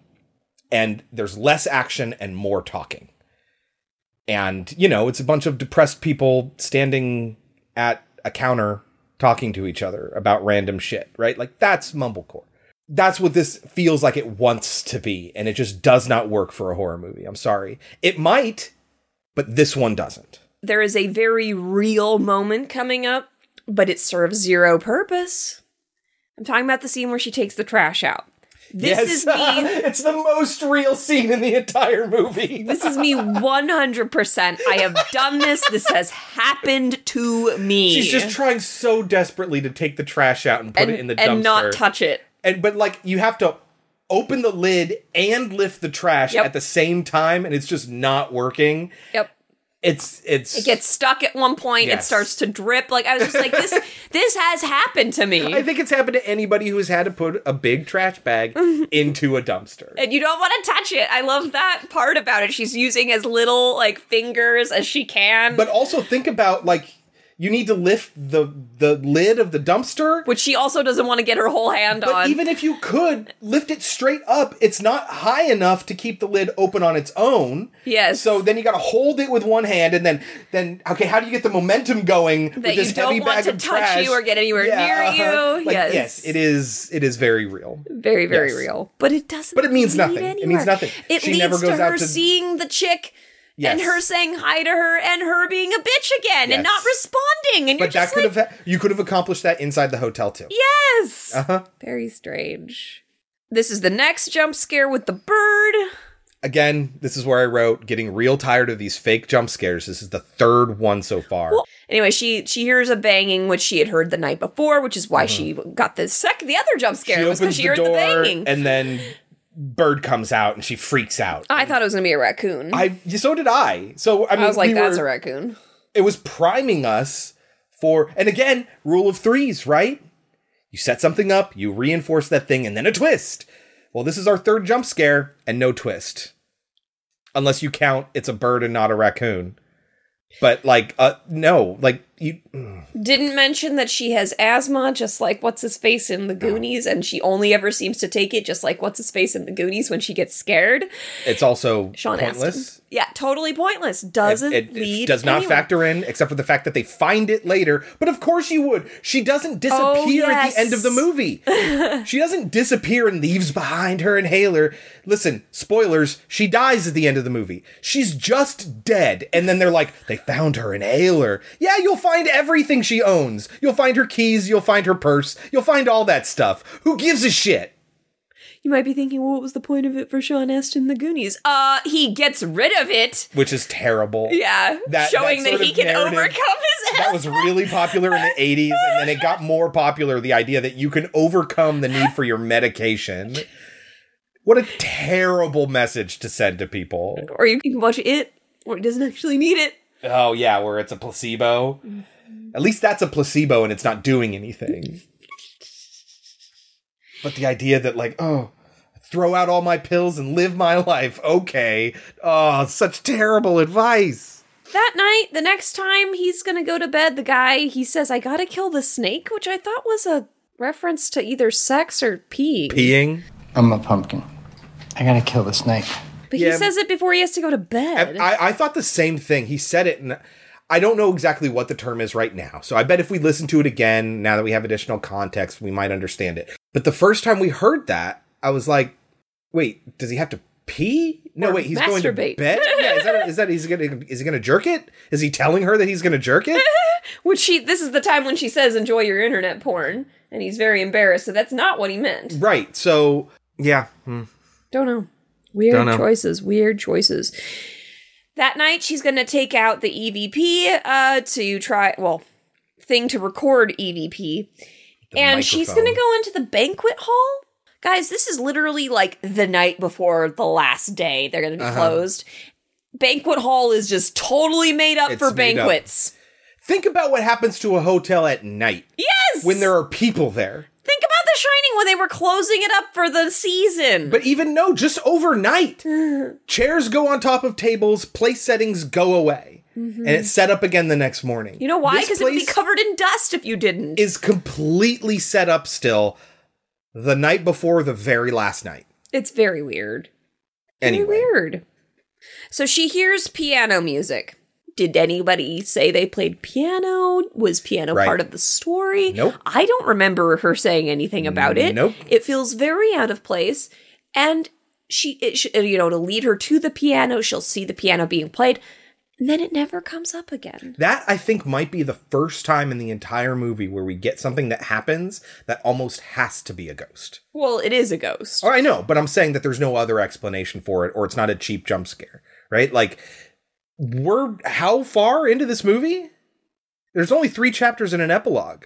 Mm-hmm. And we're in chapter 2. You waited a real long time to have our first sort of thing that's a ghost. But why is the ghost playing the piano? It's never established that Madeline played piano.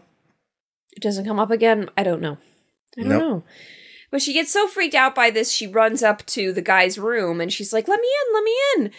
And he answers the door in his underwear, which I guess is also really weird too. Which I think it's supposed to be that she becomes uncomfortable or like all of her fear is drained because she laughs. Because she laughs at him.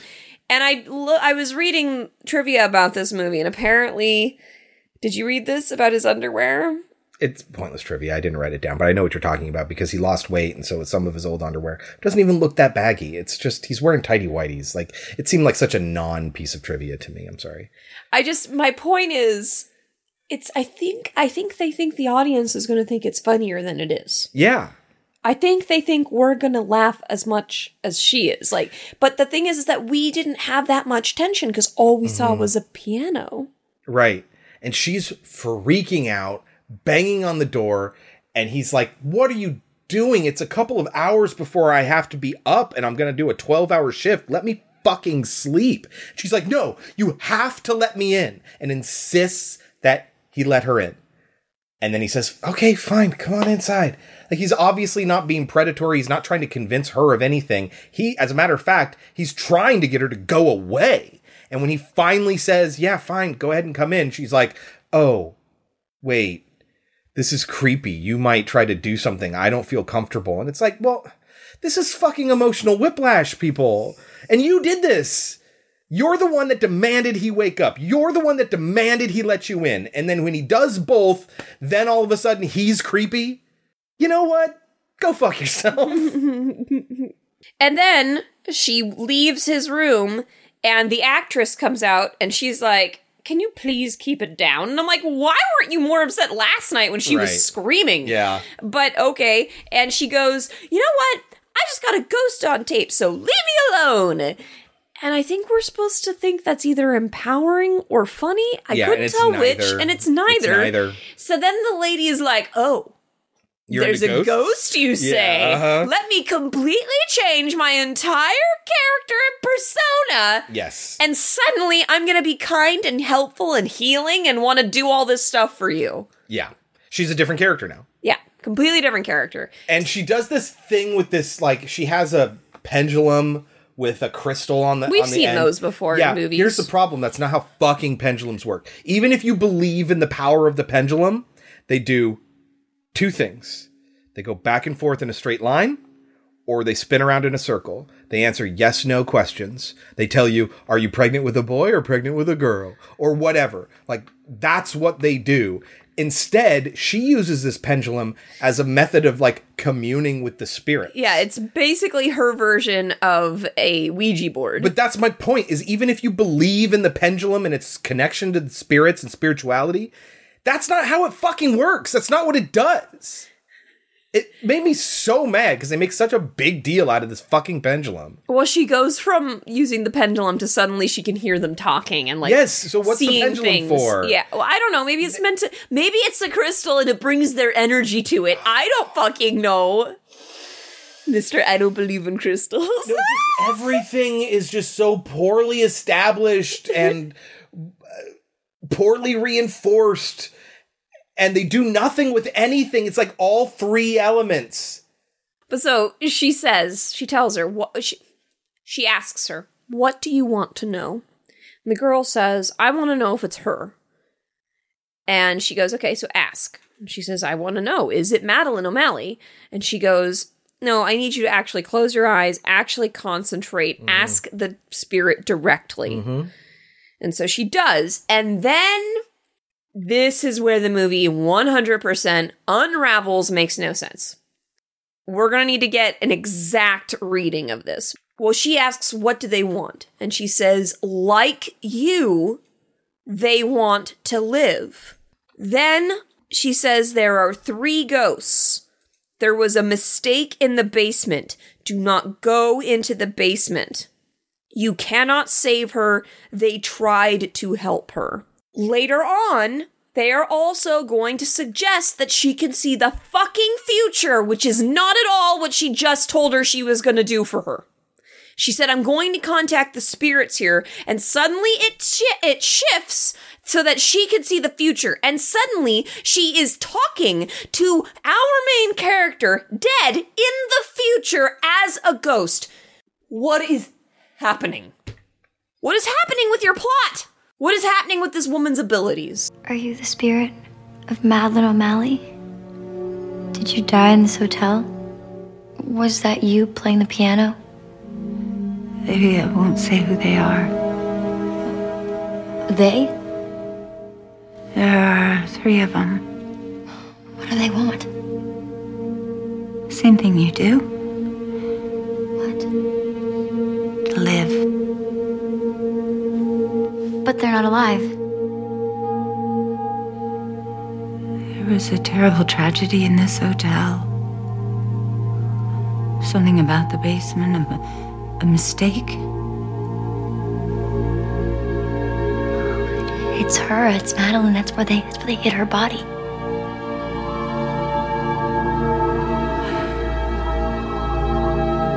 You mustn't go down into the basement. Why? Is that where she's trapped? Is her spirit trapped in there?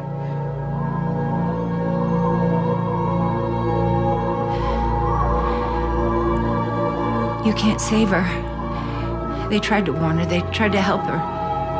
Who's they? What do they want?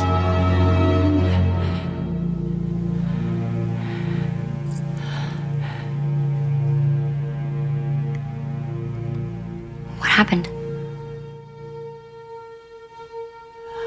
I lost contact. Do you see what I'm saying?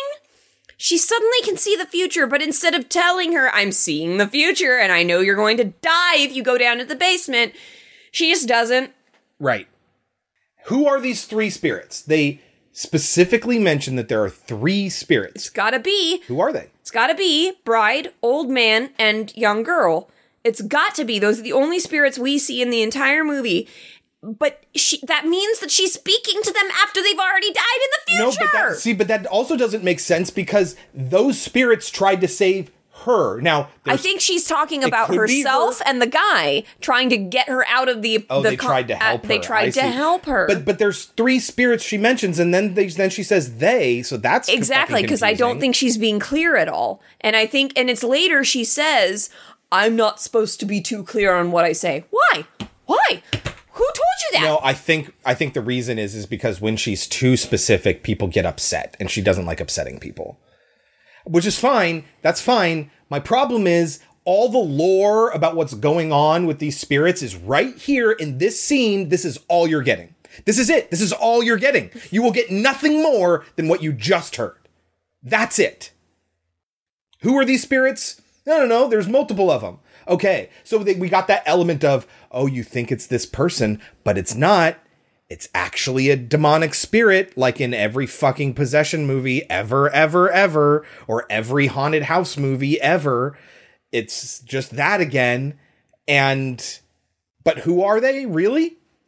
No idea. I think it's the old man. What was the terrible thing that happened in the basement? I think that's where she's seeing her death. I think she's seeing the future and not sharing that information, but trying to help her. By telling her not to go. But then disappearing after she tells her not to go, and then her hearing a voice downstairs and her being like, it must be the girl who told me not to go down there. Obviously. We're getting ahead of ourselves, but yes, it's a mess at the end of the movie. This is just a mess. How they get her into the basement. Yeah. This is just everything just unraveled in this scene. Right here. Yep. We're not even in chapter 3 Chapter yet. 3? Hold on. Okay. So the reason I realized that there was no breakfast is because they left a sign on their front thing that said, be back at 7. And I was like, I guess no breakfast. Uh-huh. What a shitty hotel. The hotel does not serve breakfast. Right, yeah. Uh-huh. But then also, it's the next morning. She's taking a shower. Oh, gosh, no towels. I'm so annoyed at both myself and it's your fucking job, lady. And the guy I work with. So irritated. And the next shot, totally dry. Uh-huh. Did you air dry? What just happened? Yep. Why did you bother to make that joke to make it totally not make sense 2 seconds later? See, it's funny running joke that they don't have towels. Chapter 3. Chapter 3, A Final Guest. This is where a man identified only as Old Man reserves a hotel room, insists that he get a room that's not on the floor that's open, which is the second floor. He wants it on the third floor or something like that. In their honeymoon suite. In the honeymoon suite. So that's obviously, where he had his honeymoon. Oh man, there's an implied story here. That's the first interesting implied story that the movie does. The first and only one.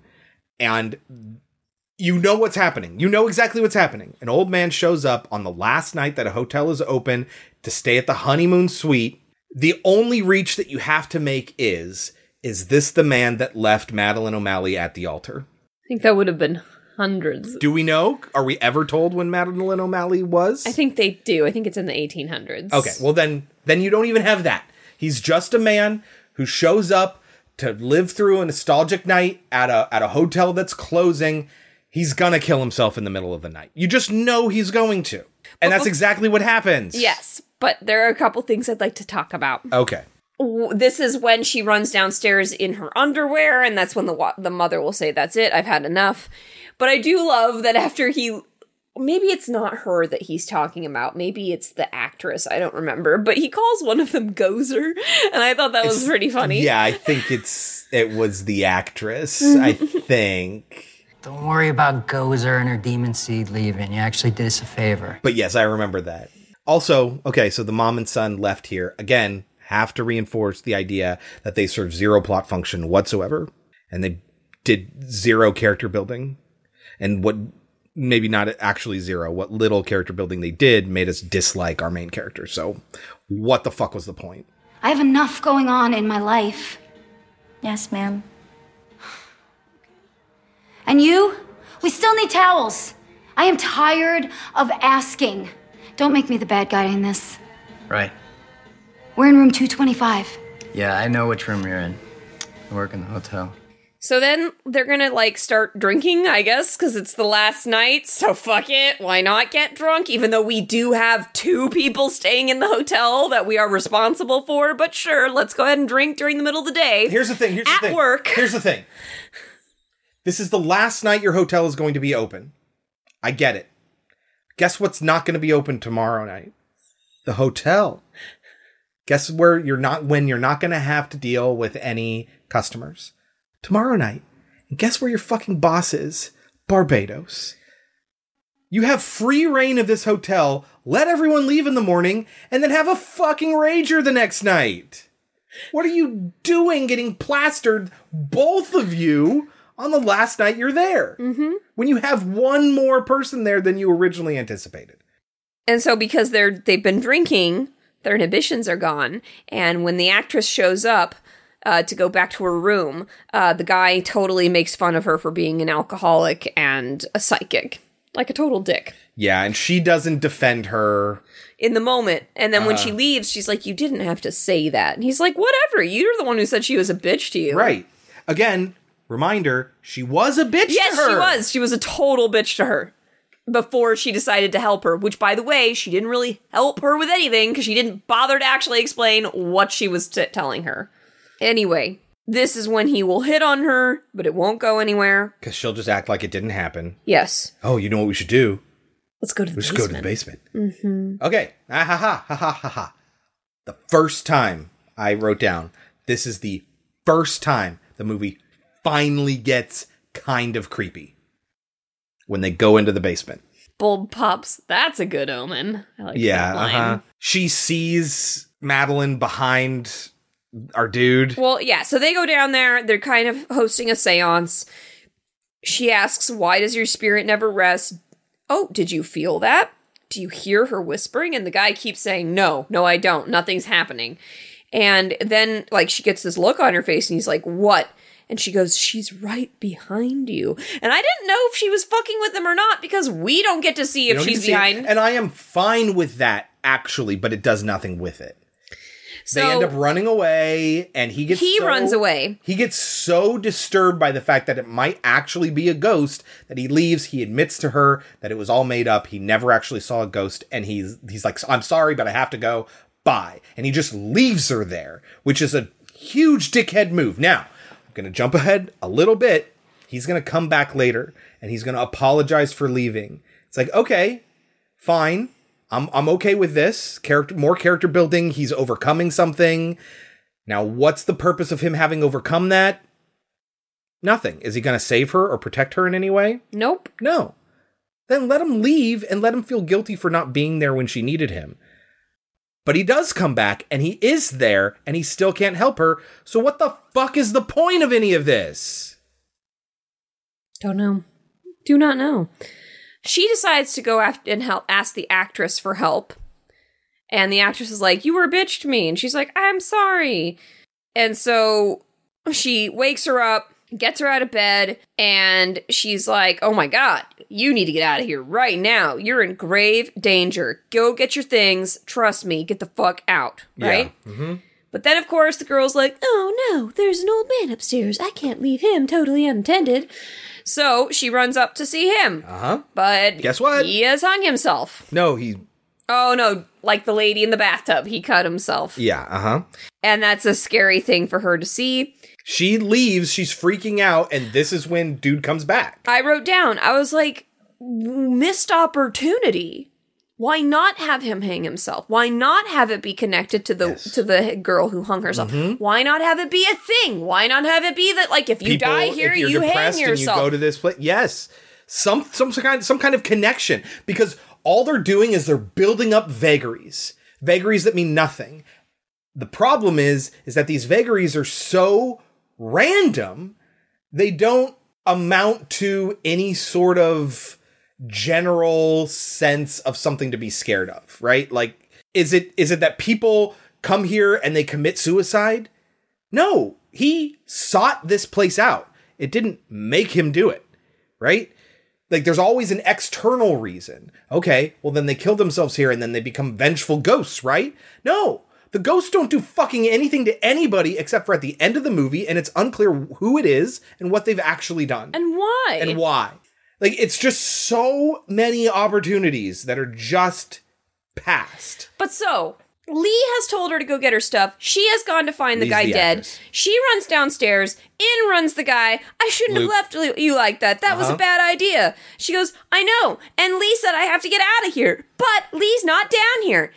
I know what to do. I'll go and find her. You stay here. I will look for her in the one place she told me not to go.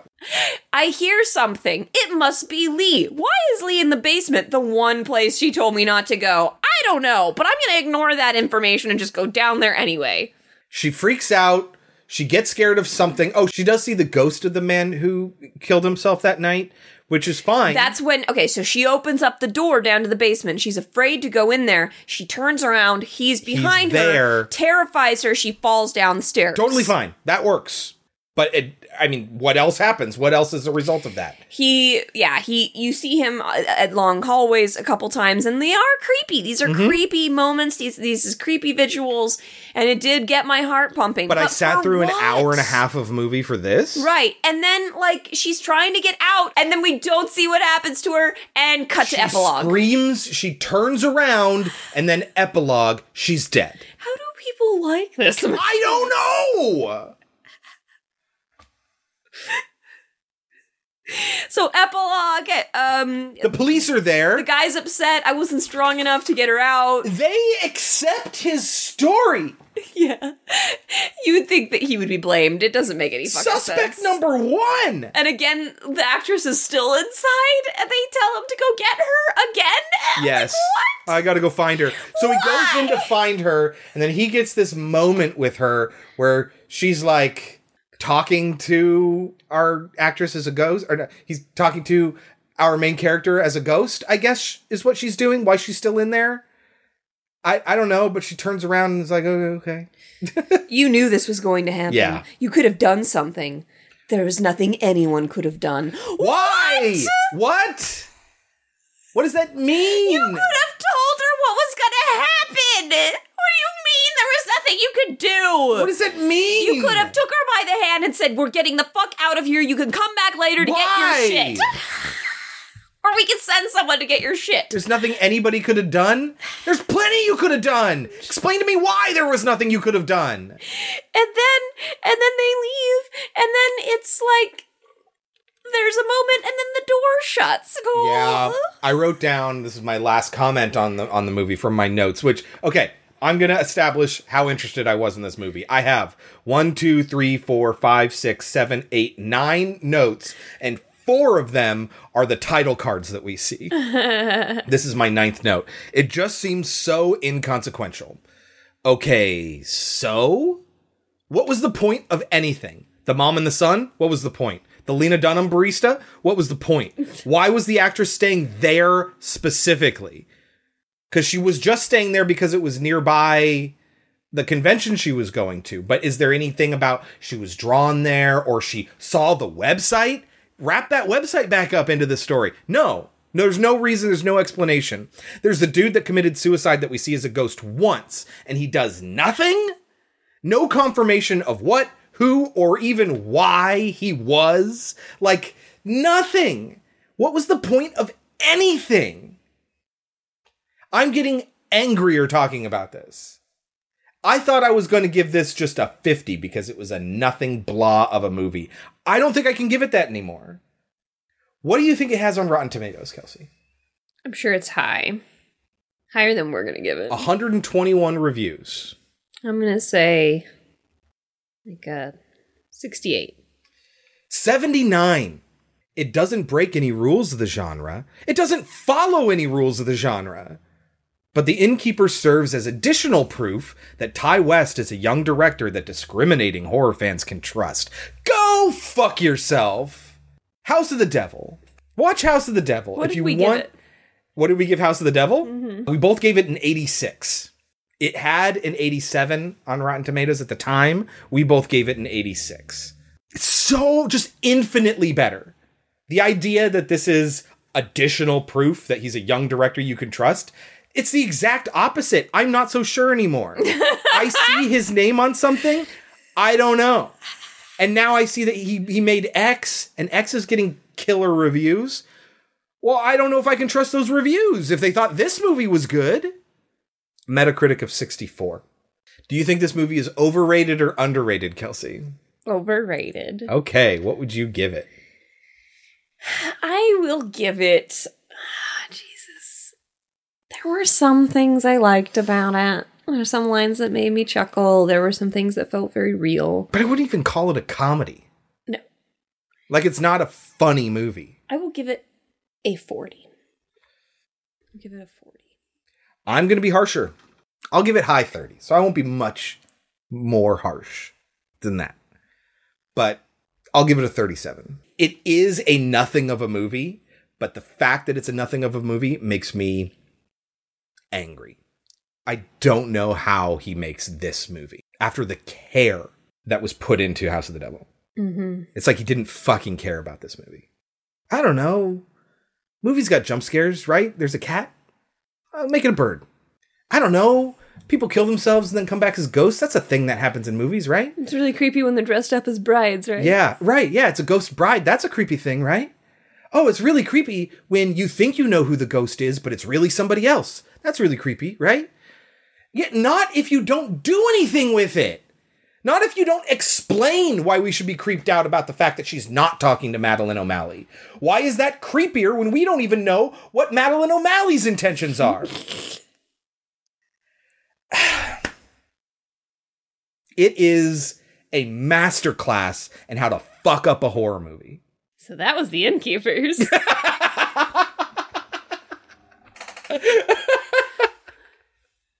Sorry, Jeffrey. Sorry, Jeffrey. I was really looking forward to it. Yes. We've heard really good things about it. Maybe we're the weird ones. I recognize that I've heard good things about this. I don't know. Anyway, that was our haunted house week where neither of the haunted locations were houses. Kelsey, what are we watching next week? All right, guys. Let's have a talk. Next week is Easter. We normally do holiday-themed movies. Uh-huh. We have watched just about every good, and some of them were not good, Easter horror movies. Easter movies that we were willing to watch. Yes, willing to watch. That's a better way of putting it. Now, there are 2 movies we were going to watch. It was a stretch. I'd like to ask, we've been recommended by Jeffrey to watch a movie that Chris says is not a horror I am movie. fine if we do another kids horror episode, right? Like stuff that's made for the family, but might be like super intense and terrifying. What is that movie, Kelsey? Watership Down. Weigh in, guys. Weigh in on Twitter. Weigh in through our email. Let us know if you think Watership Down was frightening, if you saw it when you were a child. If you think it would be a good fit for this show, outside of an animated, like, kids horror or family horror episode. Because I don't think it's a stretch to call it an Easter movie. Just because it has rabbits. Anyway. Besides, there's no such thing as an Easter rabbit. He's the Easter bunny. These are decidedly not bunnies. Matter of fact, I think there's a name. There's multiple tribes of rabbits that they are. Yeah, but that doesn't have to do with what kind of rabbit they are. I've read part of the book.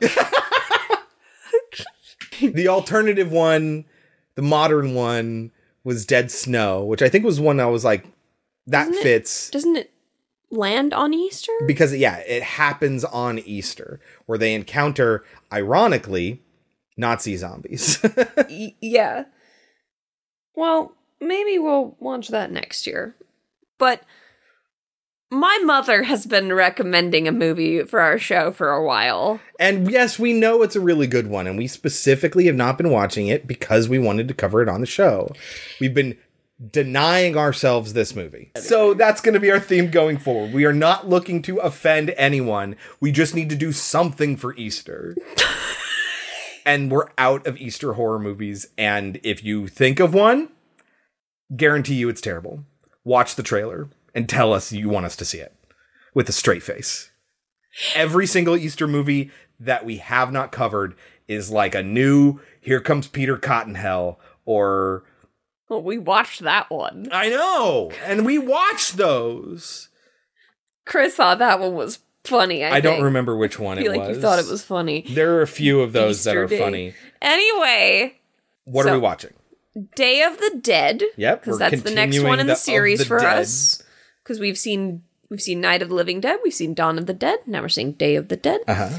And because my mother has been wanting us to watch it for forever, we're watching Train to Busan. Yes. Finally. It's one of 2 foreign zombie movies that I really want us to get to. The other one being One Cut of the Dead, which I still haven't seen. I really, really want to, but I'm holding off until we can watch it for the show. So there are sacrifices that are being made here, people. Anyway, that next week for Easter, for a resurrection week on Pod Cemetery, is Day of the Dead from 1985 and Train to Busan from 2016. So looking forward to next week. Might actually be good. We were looking forward to this week. We thought it was going to be great. It was not. No. Until next week, you can catch us on our website, podcemetery.com, or on Twitter @podcemetery. Don't forget to subscribe to us in your podcatcher of choice and rate and review. A 5-star written review is the biggest help you can give us there, but even bigger than that is sharing us with your friends, and even bigger than that is listening in the GD first place. Thank you all very, very much. We love each and every one of you. Until next week, I've been Chris. I've been Kelsey. And this has been Pod Cemetery. But before we go, Kelsey, any last words? Never skimp on bread. You'll always regret it. I don't wanna be buried in a pet cemetery. I don't want to live my life again. I don't wanna be buried in a pet cemetery. I don't want to live my life again. Fall addicted to the sacred place. This ain't a dream, I can't escape. Molars and fangs that are picking up bones. Spirits moaning among the tombstones. Are you the spirit of Madeline O'Malley? Did you die in this hotel? Was that you playing the piano? They won't say who they are. They? There are 3 of them. What do they want? Same thing you do. What? To live. But they're not alive. There is a terrible tragedy in this hotel. Something about the basement? A mistake? It's her, it's Madeline, it's where they hid her body. You mustn't go down into the basement. Why, is that where she's trapped? Is her spirit trapped in there? You can't save her. They tried to warn her, they tried to help her. Who's they? What do they want? What happened? I lost contact. Do you have any idea what I'm talking about? I don't remember this character. So the dad dies in Inception? What dad? Cillian Murphy's dad? Cillian Murphy's dad. I don't remember Cillian Murphy's dad. It doesn't matter. He's dead. But the point is, they need to convince Cillian Murphy to split up the companies, right? Uh-huh. And there's the guy who wants to take over the business, who is the dad's right-hand man and like the lawyer or whatever, who wanted to take over the business. But yes, there is a priest who lives above her, and he stares at her through the ceiling, through the window. It's Easter next week. Is it Easter? How the hell are we going to do Easter movies? So, look up who recommended Watership Down. Oh my god. You're fucking kidding me. Jeffrey. You can't fucking do Watership Down. It's listed as a thriller on IMDb. Not the remake. Why did we do Secret of NIMH? What was the theme we went for there? Like kids horror? Yeah. Are we doing another kids horror movie? No, not with Watership Down. What are we doing with Watership Down? Dead Snow. That takes place on Easter, and Watership Down has rabbits. Oh my god. Do you want to not do an Easter week? We don't have to. We can do another recommendation week and just skip Easter. It's up to you. Because there's like no more good Easter horror. It's all gone. We did it all. I mean, there's tons of new Easter horror movies that all look terrible. Like yeah, abysmally bad. Well, if we were to do recommendations, what would they be? What do you want to do? Or we could make it be a resurrection week and we could do a zombie week. Okay, what would our movies be? That's hilarious. We start doing resurrection movies. Zombie movies at Easter. That's hilarious.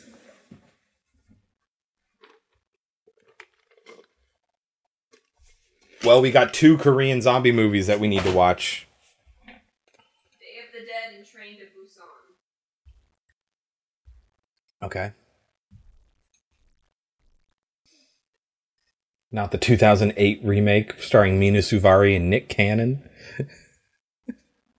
Not the 2021 remake starring Keenan Tracy and Michael Doheny. There's 2 remakes of Day of the Dead?